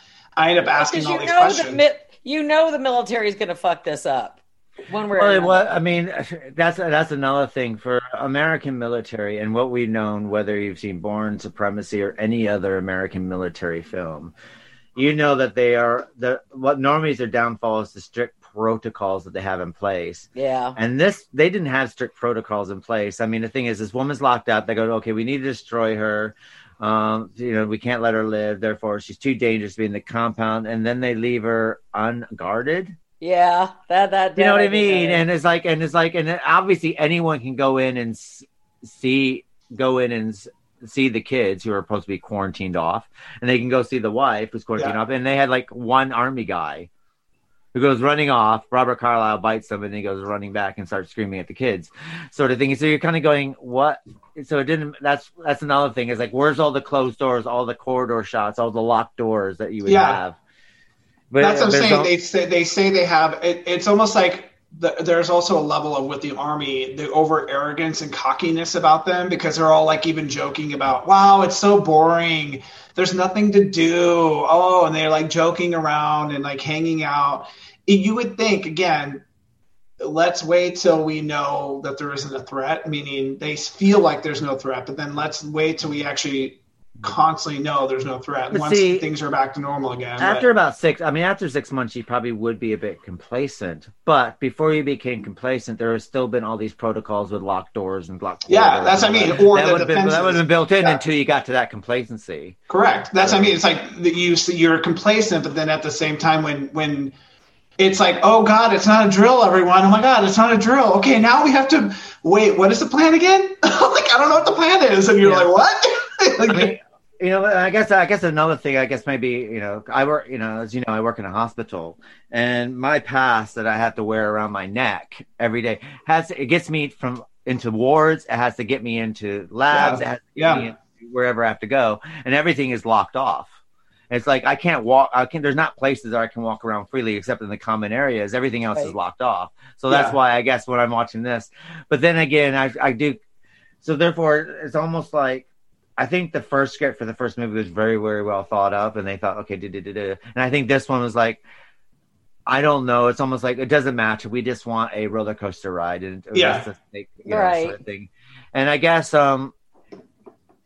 if we didn't have the two films together, it might have been a different. If this film came out on its own, maybe I probably wouldn't be taking. Well, they almost left off like they were going to try to do another one. They are doing another one. They started talks last year. Yeah, it's still on the fence, and it'll be. What is this going to be? 28 months later? Yeah, it is. And this, I think, what they're trying to look at is now a global, not just centralized in one area. Or it's going to be. This is a bigger problem than what we thought it would be, right? And so, yeah, I think another thing with this film, I think that might be put the spanner in the works for this film, is that the original sequel was supposed to have Cillian Murphy and Naomi Harris and the little girl, and where they were 28 weeks later in this compound. And I think because those actors' career took off phenomenally well after this, is that they weren't available. Yeah. So it's like, okay, now we have to come up with a whole new group of people. And I think that if we had the connection between the first and the second film, I think we would have probably had a slightly different script that probably would have worked better. I mean, I also just think in general, having people who had survived the first encounter would have made it feel different, because the problem that I think I just had with this is the people that came into that compound didn't feel associated with the events of the first movie at all. they just felt like vacationers. Like, welcome to Club Club whatever. Hope you enjoy it. We just had this little incident a couple, weeks ago. I hope you guys will enjoy your stay. That's what it felt like. It didn't feel like, wow, we just survived this incident. It would have been interesting even if they had an ancillary character from the first one, which I don't know if I can even recall someone else had survived. But well, I mean, they could have. they could have brought Cillian Murphy or Naomi Harrison for a day, a cameo, and basically just have her go, working in the background, working in a cafeteria or something, or doing something. Because where did they go? They must have been at this compound. Yeah. This is the only compound in England. That plane was from Finland. It was finished. It was a finished pilot in the first one that was going through. I don't know how Finland got involved with the UK, but no. Well, they probably won't now that Brexit's happened. So no one's going to save your ass. You're on your own now. Bye. You're on your own now. We still got America. They're always there for us. But, debatable. Yeah. Debatable.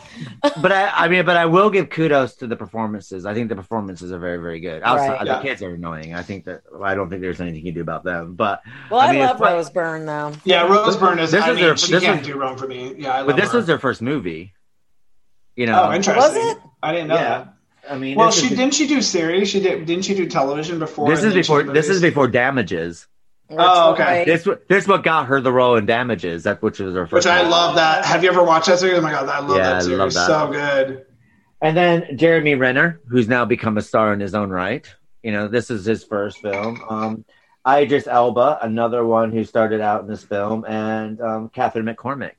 These people all got their start in this film. So it's quite interesting from that point of view to see these people who just started in their career looking extremely young as well. But right. So, yeah, because none of them had dialogue that was annoying. It was, I think it just, to me, the fault of this film is the timing. It just begs to ask too many questions. And I think sometimes I think the difference of the first one too is look how many people were in the first one. Not that many. Right. If you look at the second one, because there's so many more people involved in the military, the survivors, this family, the doctor, there's so many elements to where it leads you to ask questions when you're on an island and you have a guy who is waking up from a coma that he meets a girl. Well, I love this movie, but now that you guys have ruined it for me, I'm going to have to go back and watch it again.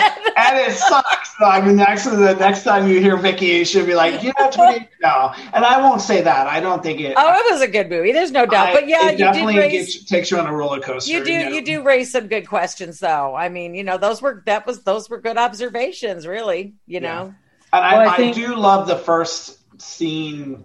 And I love that. That was fantastic. The first scene was fantastic with them. The farmhouse. Well, where they're just kind of preparing a meal, and there's little said, right? Like she looks at a picture, you clearly see she has children, right? And the exposition of that scene was such a really well written scene. Then he gives her the heave ho. I don't think so. I still take that different because I think in that instance, could he have tried to save her? Yes. Would he have died? That was a family member, one of my children, though. I would have. I don't know something. I would have fought like hell. I mean, I guess another thing. I mean, the thing is I think what the saving grace of that scene is that when he gets to the boat and he's about to sing, and then he has to fight them off there. Yeah. And one of them probably would have died there, but I think one of them does because that guy tries to get in the boat with him. Yeah, and he tries to help him too, but he ends up getting, he gets taken. But they're in the water. They must have been Olympic swimmers too. These infected. I was curious about that character because didn't he get infected? I thought the guy who was trying to get the boat was in the. No, he didn't know what was going on at the house. He was totally oblivious. This character. Oh, I thought he was in the house with them. No. I mean, this is another thing as well that we got that in the first movie they only come out at night and now they're out in the daytime. That's true. They're evolving. Yeah, that's true. Evolving. Well, but in the first one, they're out during the day too.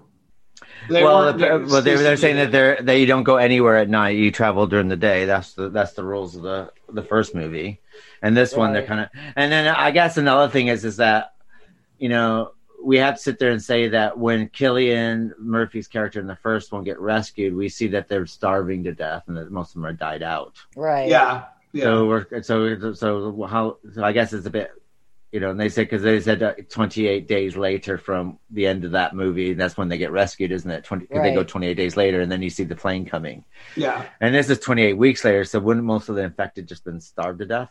No, that's what they do say. They do say they starved to death. That's why they were able to get it under control. All of them had died. And so now it's just a matter of going to the houses and making sure none of them were alive and clearing the houses out and clearing debris and all that stuff. Yeah. Re-sanitizing to make sure that's kind of Standish a little bit too. Yeah.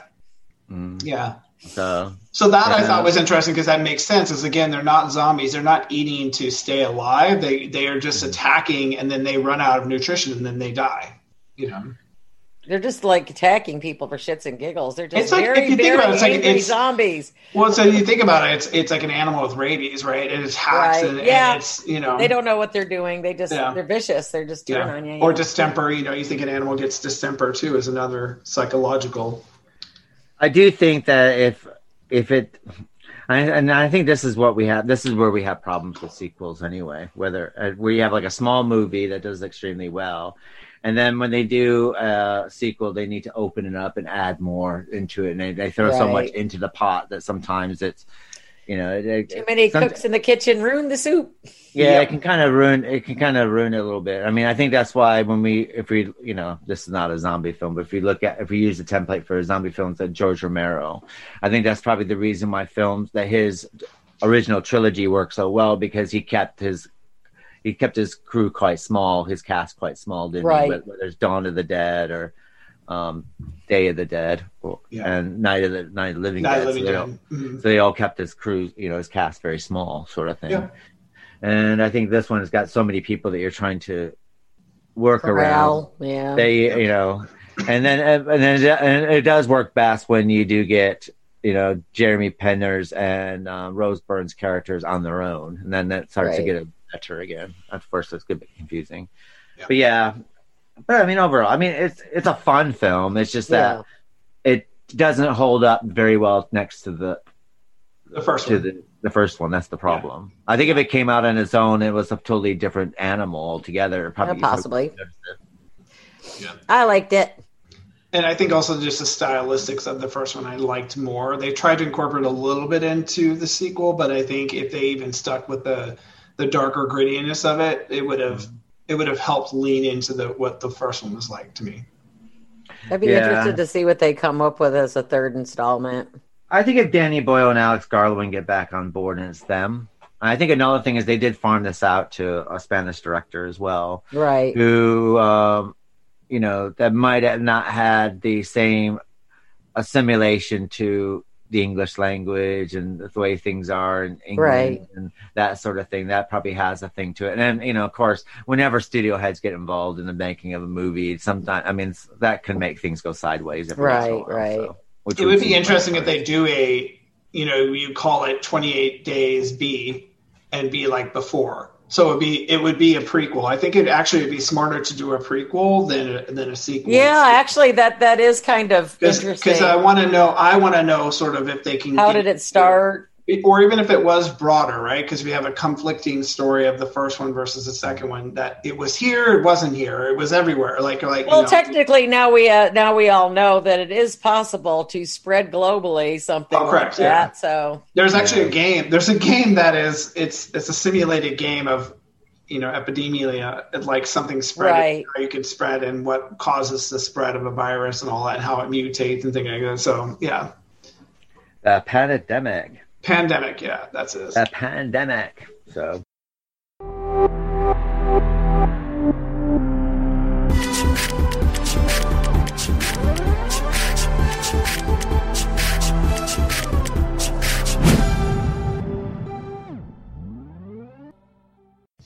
Yeah, who'd have thunk it? What we'll do is we're at the part of our show where we're going to talk about both films and which one did you like better and why. Starting with John. I'm obviously going to say the first one because the first one to me was like even the church scene and like the priest and with the priest. Yeah, you know what it is like that. The way that it's shot too. You're I just like that there's a weird cut of sound that happens that it gets really quiet and you see this mad rush of this person who's infected with the rage coming at them, and then the sound just amps up, right? And I think that's something that I haven't seen anyone else use since then, and I think it's a really cool tool to like make you jump. I forgot about the church. That was an awesome scene. Oh yeah, and again, it shows you it shows. I think we've talked about this before in the past. When you get into a situation where it's an end of the world, pandemic or epidemic that's happening, what do humans do? So minus what's happening with the actual disease and how people are infected, but how do the people react?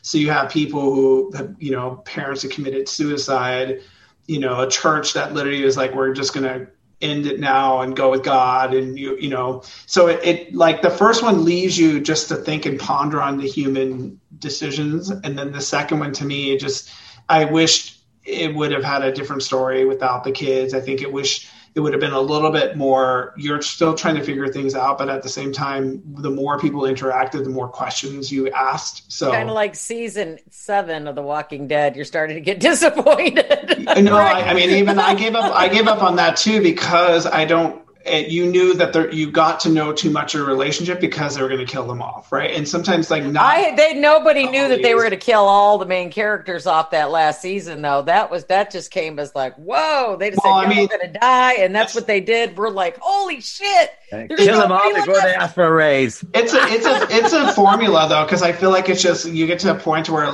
how many more people can we kill? How many? Oh, we can kill these 7 people off. We can, and it just like Glenn. Were you watching it when Glenn was under the dumpster? He was for like 5-6 months. Everybody was trying to figure out if Glenn was still alive and how, with a slide rule, could he still be alive under the dumpster? Well, not to acquiesce. That's why I stopped watching that show for that reason, because you had such a character that endured so much and went through so much, and you still gave him the faith that he didn't. The comic books gave him that faith. And so, like in that instance, like with this type of film, I loved the first one because you really didn't know if they were going to survive. They made a comic out of this, I believe. I think they made a graphic one, right? Graphic novel. Yeah.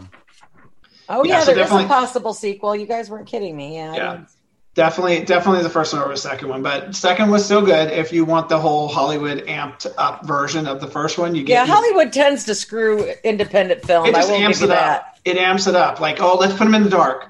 Now let's put a helicopter, and let's not like it's always amped up to what it needs to be, Well, the one helicopter scene was good though, where it's like the blades are like chopping. That was the best part about this. I think the sequel was that helicopter scene and just like lawnmower. I thought he was going to crash. That made me happy too. Yeah. And what about yourself, John? But you asked me. Me. Me. It's me. Oh, it's yours. Oh, so sorry. I couldn't remember. That's all right. I know y'all just ignore me anyway. No, I liked both of them equally, but now that you guys brought up stuff that I didn't really, equivocate in my little brain on 28 Weeks Later. There were some things that, the kids, without the kids, I think you couldn't have had Crazy Don, who had some kind of weird thing going on for his family. I don't know if he was a different kind of strain, because we all know viruses deviate.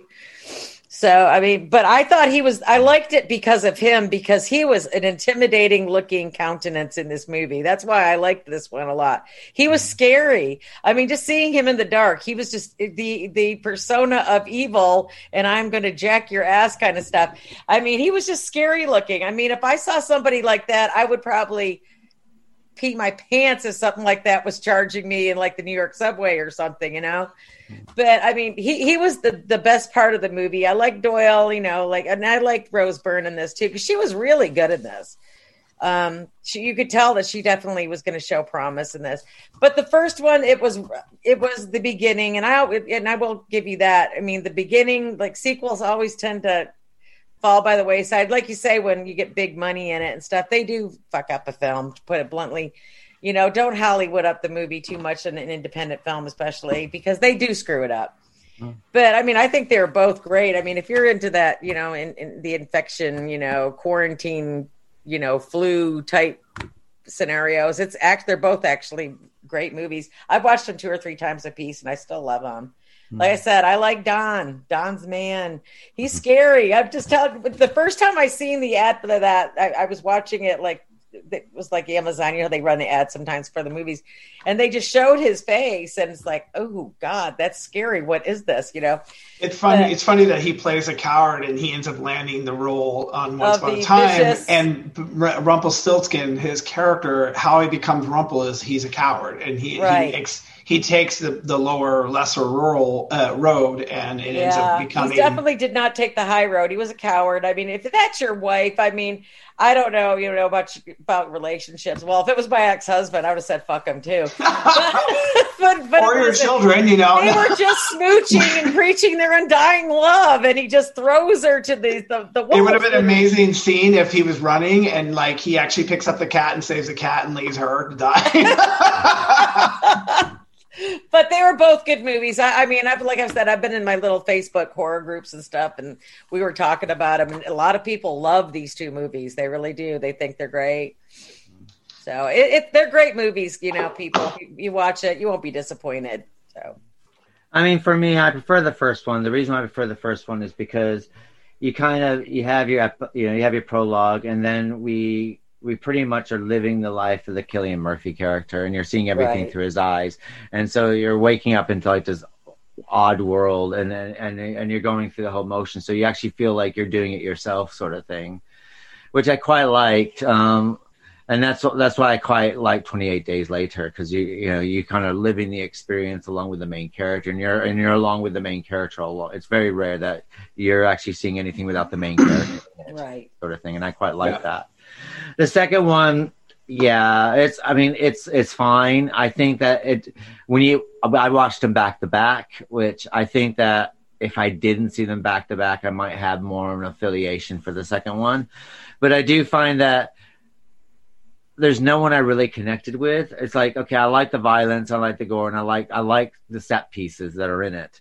But as far as the whole film, I wasn't really invested in any of the characters. I couldn't care if any of them lived or died. Oh, I didn't really care either. Everybody was, expendable in this movie. I mean, I didn't form any massive allegiance to them. I mean, I think the only one that I liked was the doctor. She was the only one that I was like, oh, yeah. But there's some things in it that don't make sense. Like, I mean, another thing that bothers me about this film, and the thing is, I watch Dark Shadows, so bloopers go on around me, and I don't notice them. Okay. Well, they're so numerous in Dark Shadows. That's why. Yeah, but I'm saying what blooper? Now I'm like curious. No, it's not bloopers. But what I'm sitting there saying is that I tend to go along with it and not notice anything. And if I'm involved in the story, I can oversee it and I don't overthink. This one made me question a lot of stuff. And that's why that means I'm not lost in what I'm watching. That means I'm actually I might be slightly bored, so I start questioning things. Well, that's what happens. You get pulled out of the film, and that's what I try to tell my friends. When you start to analyze films, if a good film doesn't allow you to get pulled out of it, right? So if you're always questioning, you're now taking a step back and trying to figure out, well, what is this and why is this? Yeah. And I had this problem when I saw this at the theaters as well. The same problem with this movie. So it's not because we're doing the podcast. I've always had a problem with this movie. And like for instance, like they're going down the escalators, right? And then the kids fall down so they go tumbling down. Where in the hell do they tumble down to? Because they're like miles away from anyone else. You know what I mean? It's like if you tumble down a staircase, you're at the bottom of the staircase. You don't go tumbling out into the tunnel. It's just little things like that kind of irritated me a little bit. So, and I said before, I think that if you're gonna have I think if you're going to have a protagonist in a movie and, for whatever reasons, you're good. I know that, he saved himself and stuff like this, but then how are you supposed to feel about him when he gets his children back and, and this situation happens to him? Because it's kind of hard to feel a little bit of remorse for this guy. When he gets bit, you're thinking, you fucking deserved it. Oh yeah, you don't feel sorry for him at all. If anything, you're like, you're an idiot. Yeah, I mean, you're just like, you're an idiot because I didn't feel sorry for him at all. Yeah. He was a douche. He left his wife to die. You're supposed to. He was. But then you get the kids who actually caused all this stuff to happen, and then they're supposed to be rooting for them. But the thing is, like, they should have died first. To be honest, they should have been. Because they snuck out, they should have left them fucking outside the compound because they just endangered everyone. Yeah. And why would you take someone who's obviously infected and bring them into the compound anyway? It's just little things like that always nickel with me. But I think they wanted to study her, I guess. Well, study or whatever. The thing is there's just a lot of stuff in this movie that, for me personally, unfortunately, I find difficult. I would also think too, they would have gunned her down. They wouldn't have asked, "Hey, are you alive?" No, they would have been like, "Kill her." They would have gunned her down and been like, "Sorry, we don't know what you are or what it is." Especially like the kids come running out of the house looking like they were just being attacked. Yeah. And then you would have gunned them down. True. And blonde hair kids who look like mentally retarded reproductions of Charlie Bucket from Willy Wonka. I mean, just like. Yeah. All Keith was thinking about is a little boy from the road, Papa.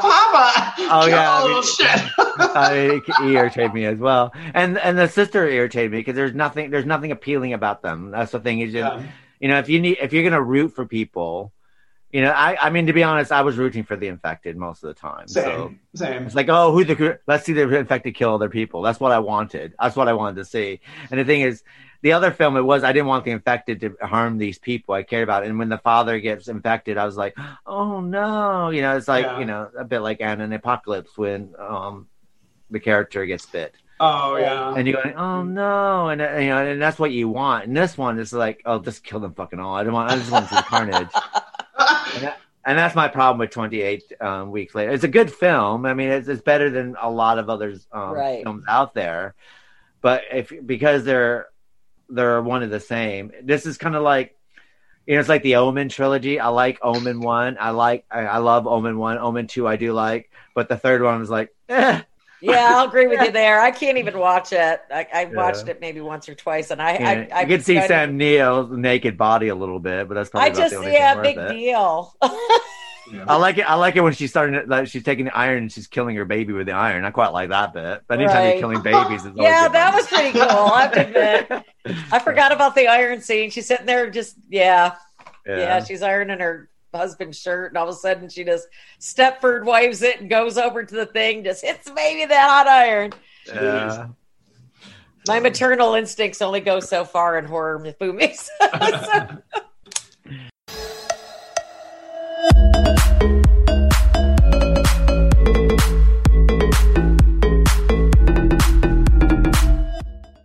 Whether it is 28 days or 28 weeks, your crew at the Literary License Podcast is always here to continue to provide you with some contagious content.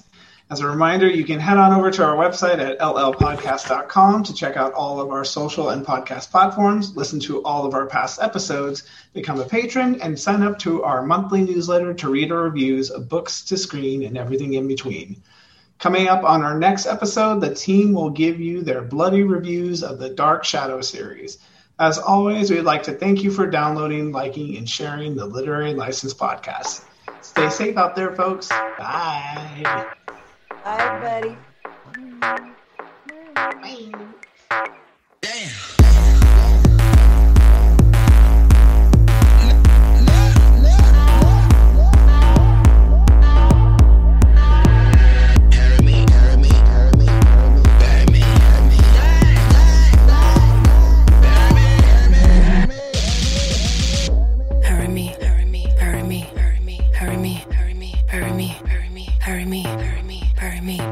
Do what you want, don't dirty me. Hurry me, hurry me, hurry me, hurry me, hurry me, hurry me, hurry me, hurry me, hurry me, hurry me. Do what you want, don't dirty me.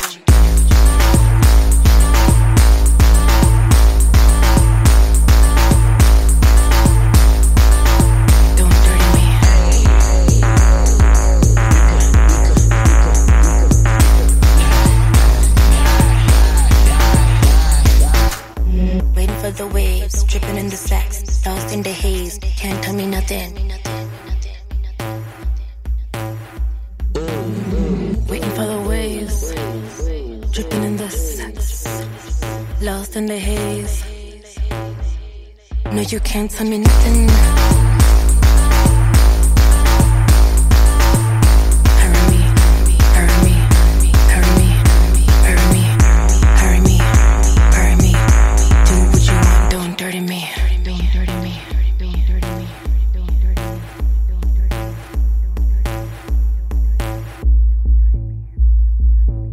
Tonight, you're my night, tonight.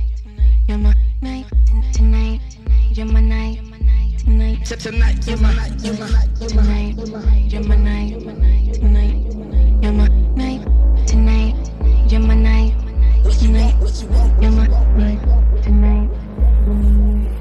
tonight, you're my night, tonight, you gon' bury me, you gon' bury me, tonight.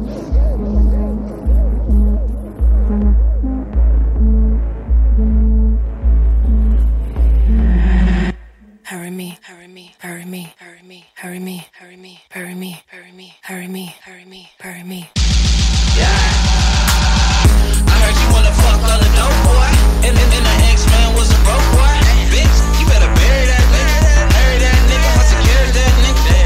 Cause I be in the trap with a bird. Ditch the pussy like a pound, I'ma serve that. When I put a shovel out, I'm tryna bury that. And I'm killing pussy, yeah, murderer. Okay, I'm reloaded. I'm only 10, so you know a nigga loaded. Sprinkle the Patron it. Then I fuck her till the morning. Still in it to the sunrise. I eat the pussy from the side. Lunchtime. Hurry me, hurry me, hurry me. Do what you want, don't dirty me.